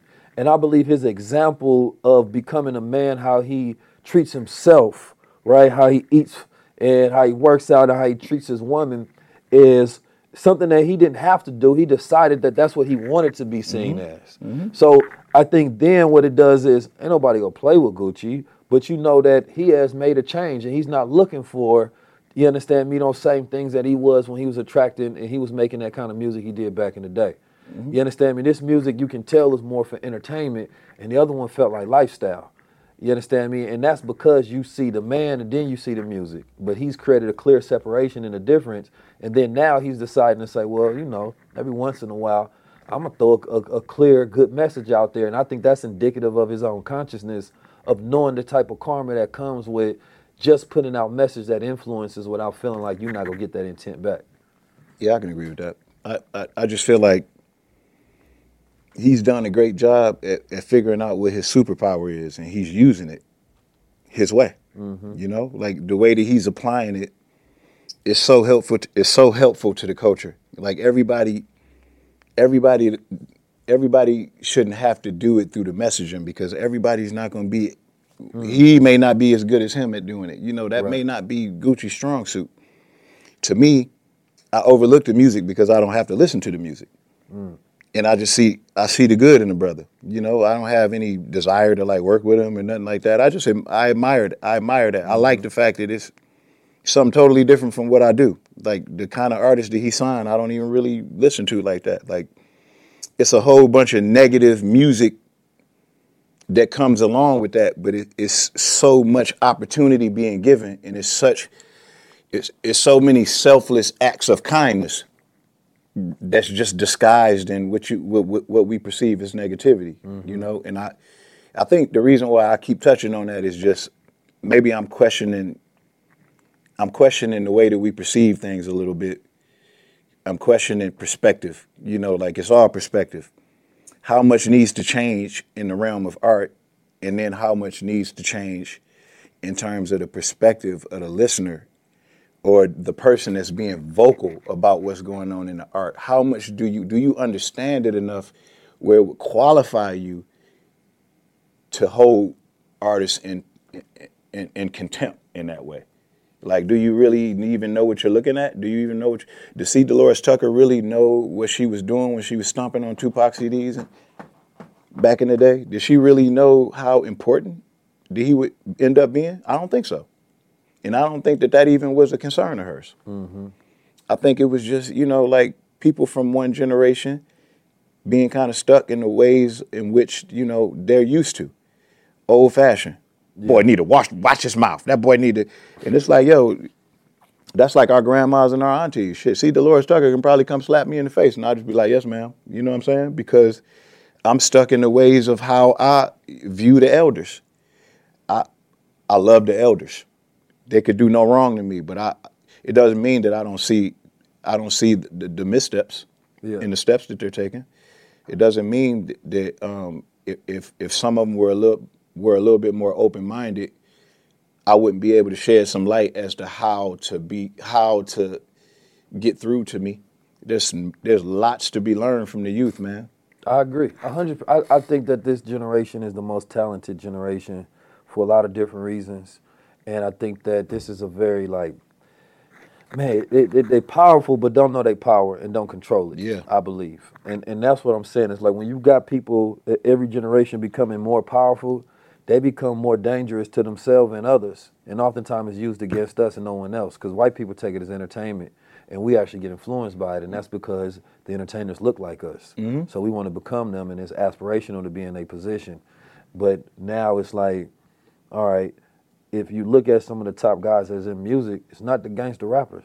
Of course. You understand me? So now it says that you ain't even, your music can be reflective of your environment, or it can be aspirational. You understand me? Of what you want to see, or it can be what you see, right? And for me, it's about giving education on what they can do, because I feel like a lot of times, a lot of cats just don't have any exposure and nobody talking to them like this. You understand me? And without the dialogue being out there, they never even think about it, so it never gets put in the music. I remember talking to a young African artist, and I seen him making art. He was gonna make all his art look like Basquiat, but he was from Africa, and in his place of Africa, they got like a certain aesthetic. And I'm like, why don't you never put none of your own cultural influence from your homeland? This looks like Basquiat. And then he thought about that, and he's like, bro, you're right. I never thought about it like that. Then the next time I seen him make art, it was dope as hell because it looked more original to him, right? And so I feel like it's the same thing with artists today that make music. Oftentimes, nobody just come in there and have a real conversation with them like, bro, you can do this as well, just as better. I mean, just as good, and this can be as successful. You can be loved. I don't want you to have to, give up, right, where you are in your place in time. I want to give you more options for actually you can do more. You dig? And I feel like those options ain't going to be given by no music studio. They're going to look at it as bare numbers, and how you come in the door is often how you got to stay, all right? How you maintain power is the way you keep power. So I want you to get power the right way so you don't become a slave to the way you made that power. Yeah, well, because you're talking about two different agendas. The agenda of the artist should always be to build your brand. Yeah. The agenda of the label is always going to be to make money, and that's it, and to take the least amount of risk as possible. And change is always going to be a risky thing. Whenever you're talking about changing something that's already been proven as successful, labels are always gonna always give you pushback on that. Michael Jackson had to fight with Epic Records to bring Quincy on to do Thriller and Off the Wall. Yeah. The entire staff was against it. And he went to Quincy and told him about it, and Quincy said, yo, man, we'll be fine, don't worry about it. Because they said he was too jazzy. And he went back with his management, and he fought to bring Quincy on. So he brought Quincy on going against their better judgment. And that's gonna cost any artist on that level their positioning with that label. If it happens to fail and the label ends up being right, that's gonna cost that artist their positioning. So Michael Jackson was, for all intents and purposes, gambling by doing that. It just so happened that he went out there and made Thriller and Off the Wall, and it turns out that Epic couldn't have been more wrong than how wrong they were. Did anybody get held accountable? Who knows, and who cares? You know what I'm saying? And it's just like, it's about understanding they have an agenda. That was a risky thing on their behalf, because they're looking at numbers, they're looking at history, what he's done in the history. They have no way of knowing, oh man, they can go make Thriller and Off the Wall. How do they know that? Like, how did we know that we needed to hear a whole album about smoking weed until Dre gave us The Chronic? We didn't know. You know what I mean? So creative vision for how to build a brand is something totally different from profiting off of music. So those marketing meetings are completely different from like the conversations we're having now, or just collaborative meetings creatively in the studio about music. Or if I'm sitting with Kanye and we talking about how he wants to change the world and how he wants to express this and express that, they're just different conversation. And those who understand the different conversation are the ones who usually thrive. If you depend on the label to build you, then you're gonna lose every time, because that's never been what they were here to do. You know what I mean? The days of finding, the homeless guy on the street with the big, beautiful voice and turning him into a superstar, that shit went out the window with reality TV. Did it though? Because I feel like those days may be more prominent than ever, because I think that the artists have more leverage, because if they get, a million streams and 10 million or something on YouTube, they now use that to go try to get a deal. And the labels will build around what they've built, because there's now precedence that this can be sold. This is what people like. Okay, well, shit, this is how much money we can give you to build this product. Right. So, so to my point, you got to go prove that this is what people like first, and then we'll buy into it. So essentially what we're doing is we're investing into something that you built already. Now we're giving you money to be a part of what you already built. Right. There was a point in time where rappers got signed. When I went on my first run of trying to get a record deal and doing meetings with every label in New York, man, I remember being in people's offices rapping with my shirt off. Yeah. Like, people were getting signed because of how nice they were. Yeah. That's not necessarily the case now. There's not a lot of people putting their creative vision and their belief in somebody's talent on the line. There's not a lot of that going on. There's more focus on numbers and misleading analytics than ever before. People will sign some shit that they think is garbage, but it's winning. That's a fact. So it's more of an investment. It's not. And in the bad economy, they can take less risk. Yeah, and it's not as much of a contribution to the culture, which, I don't want to, start sounding all coachery and shit. You know what I'm saying? But but somebody got to at some point, somebody on those high level executive chairs have to view the decisions that they make and the moves they make as contributions to the culture. Yeah. Only reason why I'm saying that is because when something doesn't work, and there's a negative adverse effect that comes from shit that doesn't work, it affects the culture in a way it's differently from how it affects any other groups of people. Like Tekashi 6ix9ine, the phenomenon of Tekashi 6ix9ine affected us, the culture, differently from how it affected the teeny bopper kid who's following him. Yeah. You know what I mean? Like, we got to be aware of that. Not to say that we police and stop shit like that from happening, but we got to be aware of the way we engage these things and how much legs and light that we're willing to. I never had a problem with the kid because I never looked at it like it was a thing. You know what I mean? Like, I never looked at it like it would be something that would just be around for a long period of time, because I always judged it based off how I felt about the music.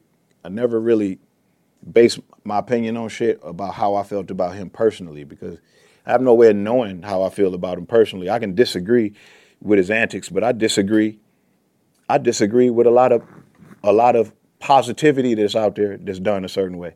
I disagree with it because sometimes it looks anecdotal.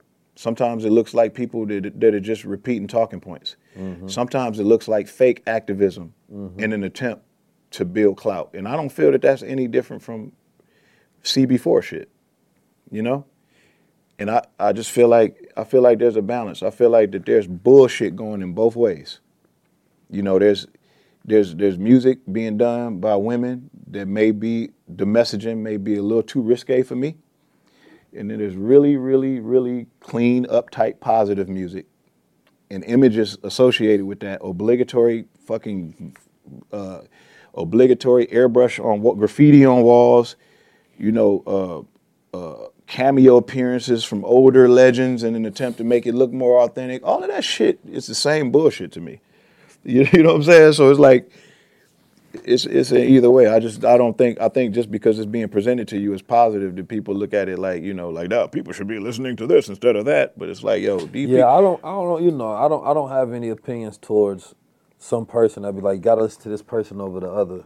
That's general consensus. Yeah. That's one clubhouse. You one clubhouse room away from that. It's like you go in the room one time and it's just like, yo, we're putting all of the blame on the lyricists, the rappers, like you said, Nicki, Cardi.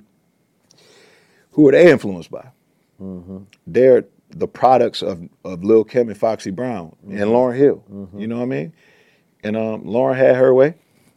Kim had her way. I think they're all amazing contributors to the culture, and they all go down in history forever. Hall of Fame, whether you liked it or not, whether you were into it or not. I think we understood it a little bit better because it resonated with us at a younger age. And then now, it's hard to look at the derivatives of it and see it the same way. But if you could possibly put yourself in the shoes of a youngin' hearing Nicki for the first time, you can imagine how incredible that must be for somebody, Yeah, I think hip-hop will forever have, I think it's the rap game. And I think the rap game, because I see all things come in cycles. Mm-hmm. I think that what we're going through right now is a cycle. But I think that hip-hop started off with a lot of great foundation, as far as what it wanted to reflect. You understand me? And the values that it wanted to contribute to society. And I think that there's going to become a point in time where, you know, the polarization of hip hop happens to where some of those, you know, morals, I don't think it'll ever sound the same again, but some of those morals of hip hop in this early stage will be embedded back into it. Absolutely. It's got to happen. Yeah. I mean, just look at the way that it's progressed. Like Snoop unintentionally taught me that bitches ain't shit but hoes and tricks. And that's kind of like how I lived my life as a kid. Yeah, you know, too short. I didn't realize that the entire time he had his wife with him the whole time. You know what I'm saying? So, I mean, so by the time I grew, I didn't know 50 did do drugs. Yeah. So by the time I got to a point to have enough wherewithal to be able to see it that way, I was damn near in a position where I was about to lose my wife. I had to go get my wife back. You know, put shit in its proper perspective, and then now it's only right that a lot of the women now, the way that they express themselves in their music, they're empowering themselves by not needing us. They're empowering themselves by not allowing us to judge them for the things that they do versus the things that we do. They're trying to take away the double standard and empower themselves. Y'all do it, why can't we do it? You know what I'm saying? Fuck these niggas. Make him eat my pussy. Make him pay for this. And you know what I'm saying? And it's kind of like it's damn near like a defense mechanism for all of the years that they didn't have us.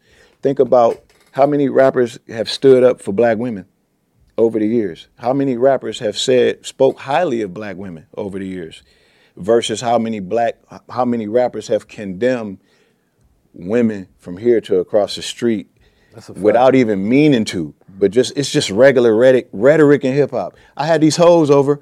Yeah, you ain't talking about a room full of white girls. Mm-hmm. At least that's not how we take it. You had these hoes over. I'm thinking you got Keisha, you know, Rhonda. You know what I mean? Like I'm thinking that's who you talking about. You know what I mean? And it automatically it evolves into what it is now. So there's no other direction for it to go but back to morals. Yeah, because, you know, I was talking with Bia about soft life, right? That it's a new movement of women not wanting to have to show up as like masculine and tough and hard and all of that. They want to show up in softness and relax and be seen as happy and joyful, because I feel like even the thing with Megan, she realized that it's because I show up so tough that people care less. You understand me? Because you show up so hard that you're not humanized as a woman, right? So now the image of female rappers is becoming more softer. You understand me? And I think this is a good movement. And if there was ever a movement that men want to champion, I think this is a solid one. The issue, I think that a lot of men don't want to have to be tough again, though. Because a lot of men don't want to be men. Or boys don't want to be men. Like the feeling and the sentiment towards masculinity by the younger generation is that it's basically like toxic. So in order for that balance to re-happen, you know, black men would have to step back into a masculine role so women can step back into a feminine role. You dig? And that's the flipping that has to happen in culture for us to have respect within our own selves and then across the planet. I agree. But let's not skip steps. A lot of these guys that don't want to step into that road, they don't want to because they don't know how. They didn't have fathers. Absolutely. So if we're going to talk about that, then we got to talk about putting the father back in the house. That's being masculine is becoming a father, right? Because that to me it's like, let's say I don't have children yet, right? But if I equate my masculinity to me being a good father as well, because that's an honorable thing to do. You understand me? To provide, protect. You understand me? Your children, your wife, your family. I'm gonna be in that household. Exactly. So therefore, my woman, she can be within her role, I being within my role. We raise the children with both of those dynamics in that household. So now they learning from both of us that code of conduct, that value system. And my son has no problem stepping into that role. It's just a natural thing for him. Natural. That's what he's seen. That's what he knows. He don't even know anything else. Yep. So even if I see somebody that does, let's say, so if creatives continue to want to have whatever expression they want to, it don't have the same effect because I come from a household that allowed me to see that as entertainment, not as aspiration. Yeah, I agree with that, bro. But listen, man, I appreciate having you on here, man. Come on, man. It's an honor, man. It's an been a honor. It's an honor and a privilege to have dialogue. you beautiful brothers in here, man. Yeah. You know what I mean? I think conversations like this need to happen more often. I mean, I know you have them all the time. You go around just kind of like picking everybody's brain. Yeah. And I think it's just necessary, man. I think you're doing your part. Yes, you sir. know? And it's only but so much all of us can do. But I think if we look at it not like we expecting to be a monolith, like that's never been a thing, and that never will be a thing. White people don't even they're not even a monolith. How the fuck are we gonna, you know what I'm saying? So I think if we're able to view it through the lens of everybody doing their part and how valuable that is, that everybody knows what their role is. I think the reason why you're so effective at what you do is because you figured out how to do it your way, you know? And I think that's why it translates so well. And I think that there's other people who, you know, they can afford to be a little bit more loud and boisterous. Maybe we may want to hear a more brash delivery from somebody else. We don't want to hear from you. You choose your words carefully, and you're able to get the word across without getting a whole bunch of pushback from the power structure. And I think that that's necessary. So I'm glad that you raised the way that you were, and you developed like a trust with me. Like I don't ever think about the possibility of you breaking in any way.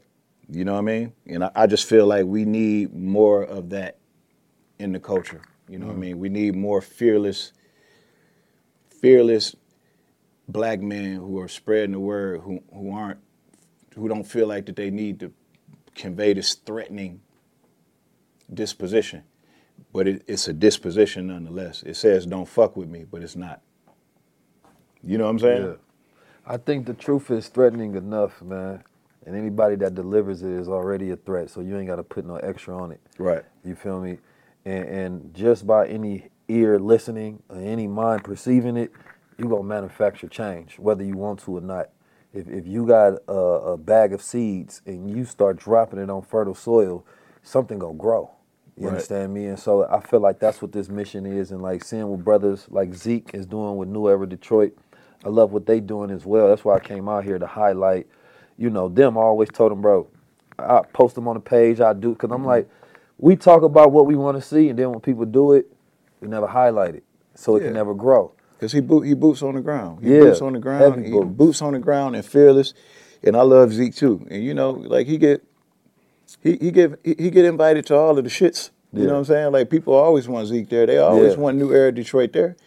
But it's just like anything else. They're going to wait for it to get hot first. And then they're going to act like they always supported him. And I think Zeke is smart enough to know that. But you could tell, I mean, because he ain't been getting the support that he should. And you can tell that what he's doing is a passion of his. So he's never going to stop. He's another one who has developed a trust with me. You know what I mean? Like, I don't ever see Zeke stopping. You know what I mean? Because you can tell that he already sees the mission. You know, getting people to support it, that's when you start to learn how much work we really have to do. Yeah. I mean, you know, the event is about conflict resolution, and I know, you know, you good at conflict resolution.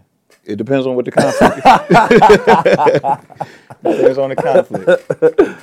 Well, man, I hope in the future, man, the whole culture gets better at conflict resolution, because you know that's definitely a masculine intellectual thing. You understand me? Instead of going over the reels all the time in our culture, we can actually have conflict resolution in ways that we settle our issues and problems with each other.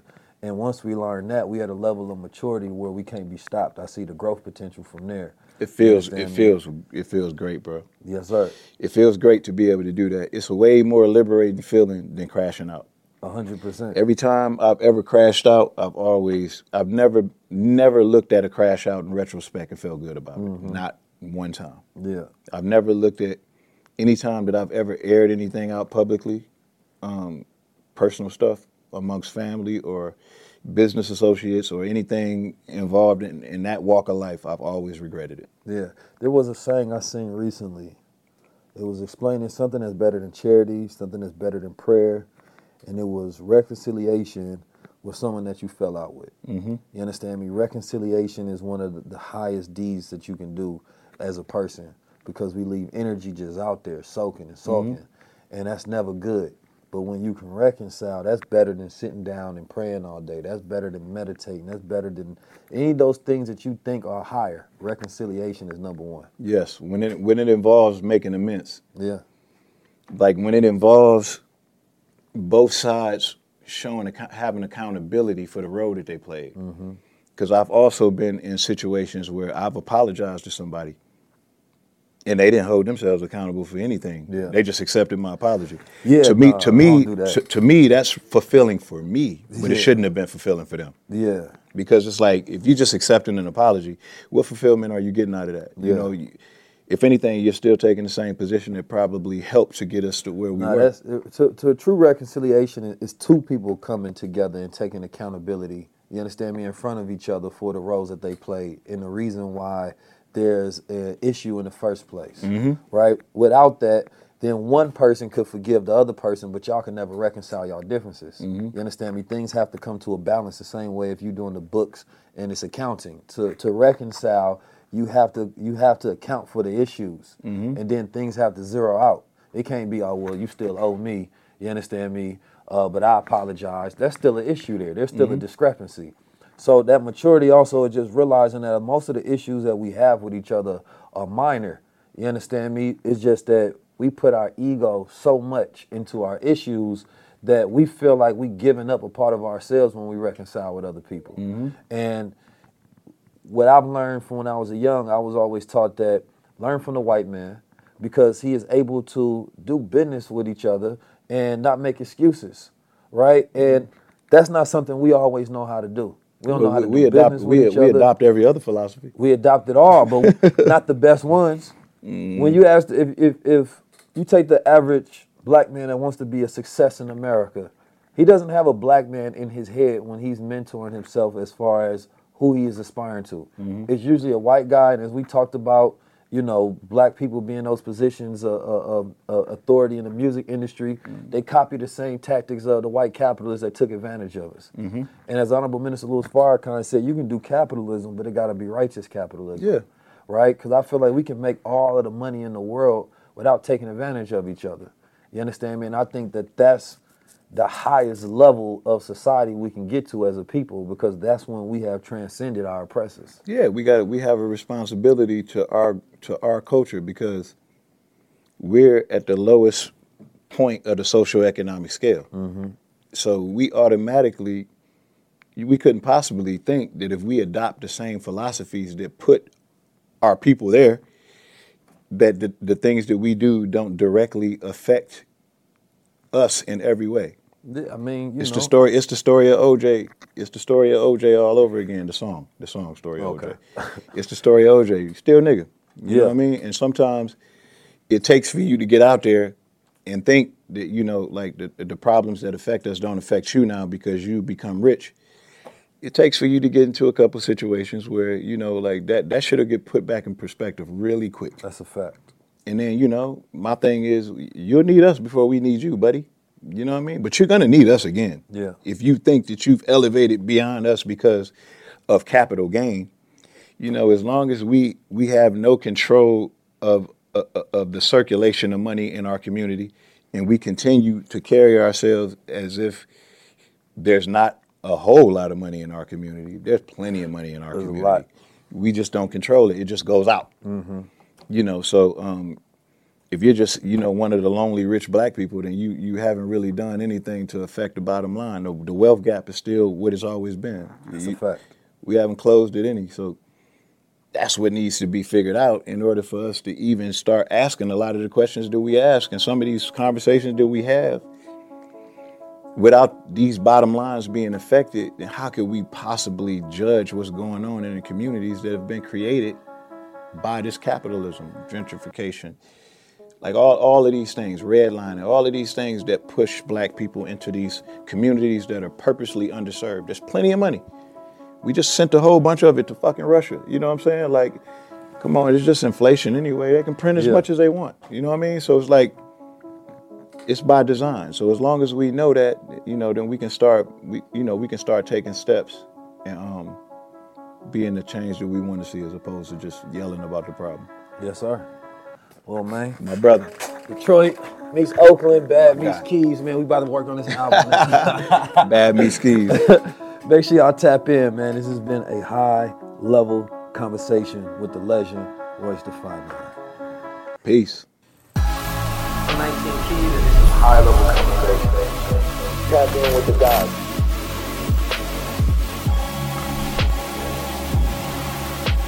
Yeah, my experience with the brother Keys, like just his energy, his mind. I mean, I guess you can call it a fan. Like I've been a fan because I've been following the brother for a minute now. So I was looking forward to talking to you anyway.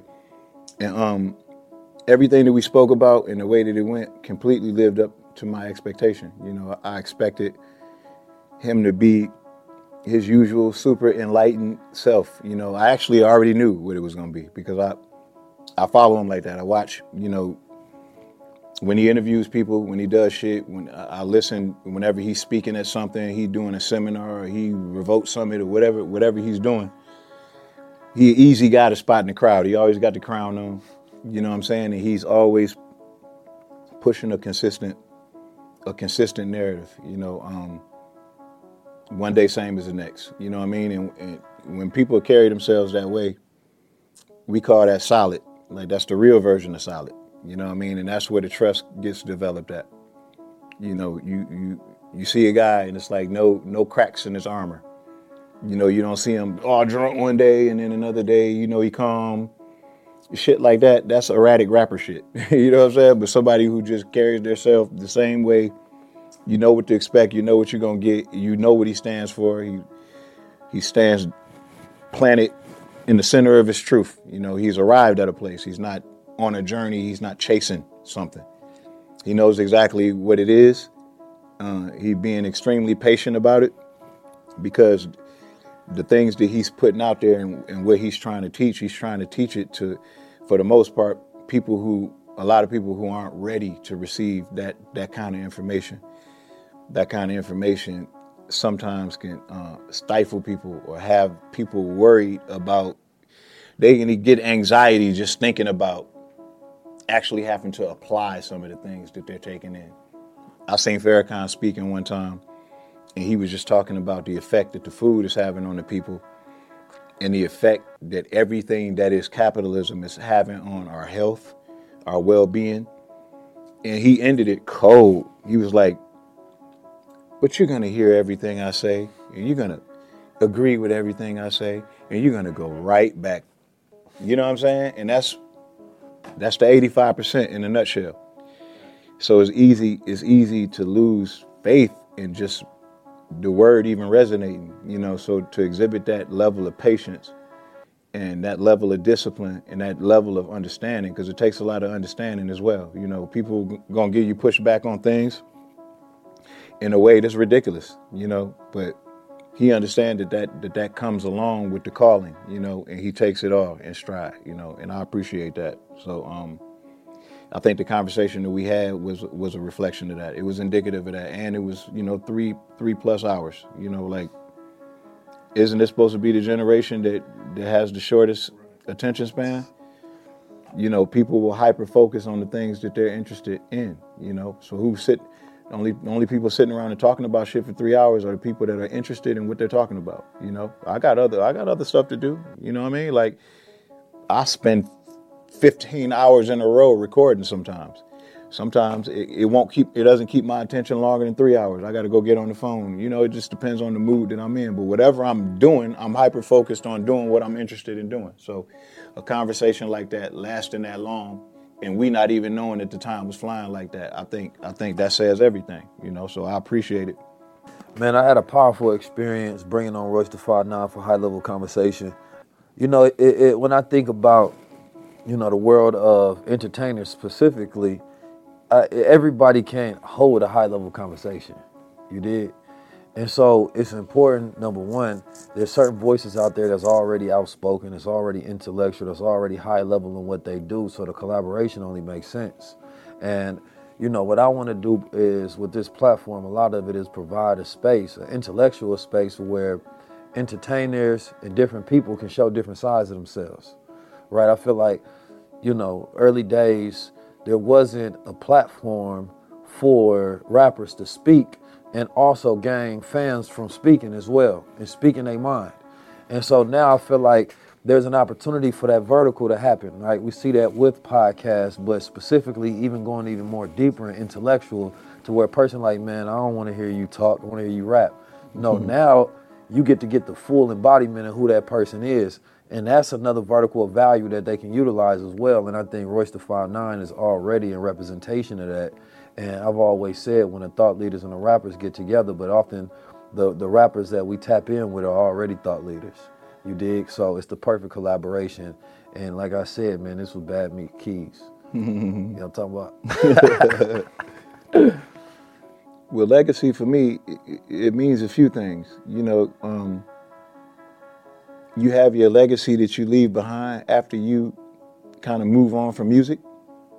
Jay-Z has already left behind a musical legacy, but he still raps whenever he feels like it.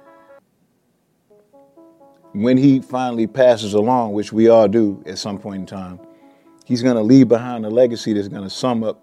We as humans, we got this thing that when somebody passes, we take that as an opportunity to sum up that person's life and everything about that person that they did that affected us in a either a negative way or a positive way. That's legacy as well. But that's something, that's more of a reflection of who you were as an individual, as well as your musical legacy with more leeway for good shit to be said about you.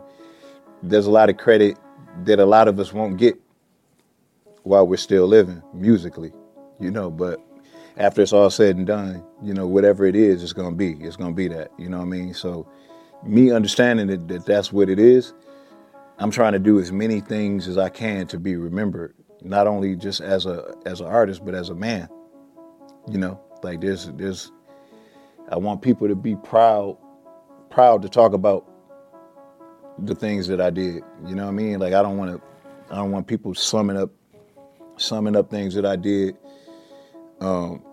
with some negative shit that happened. Oh yeah, so rest in peace, Royce, the guy who fell out with this person and fell out, you know what I'm saying? Like I don't want to go down in history as that, When people talk about Jordan, they don't talk about all of the shots he missed and all of the games he lost, and he missed plenty and he lost plenty.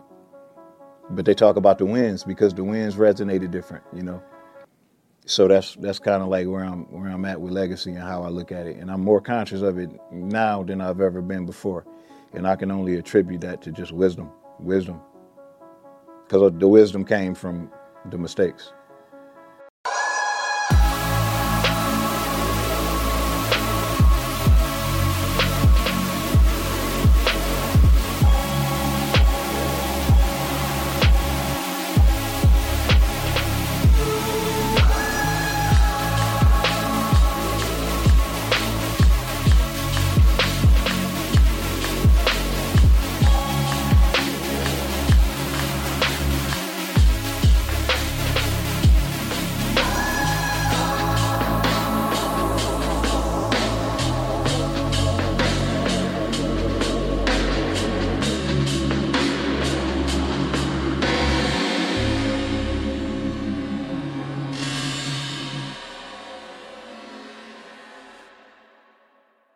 Peace family, is 19 Keys here, man. I'm here with a hip-hop anomaly here at the Heaven Studios, about to have a high-level conversation with none other than the legendary Royce da 5'9".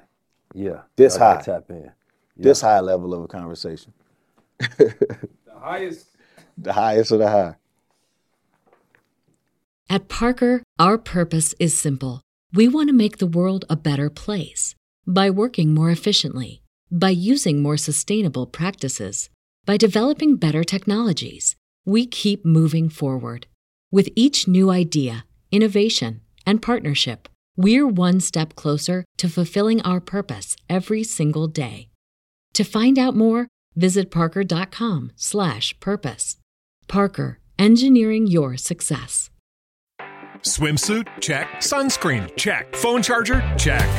Don't forget to pack the 5-Hour Energy. It fits great in a pocket or carry-on, and the alert feeling will help you arrive ready for anything. Now get 20% off when you use code 5HETRAVEL at 5hourenergy.com. Expires April 30th. One-time use only. Not valid with other discounts. Remember, visit 5hourenergy.com and use code 5HETRAVEL to save 20%.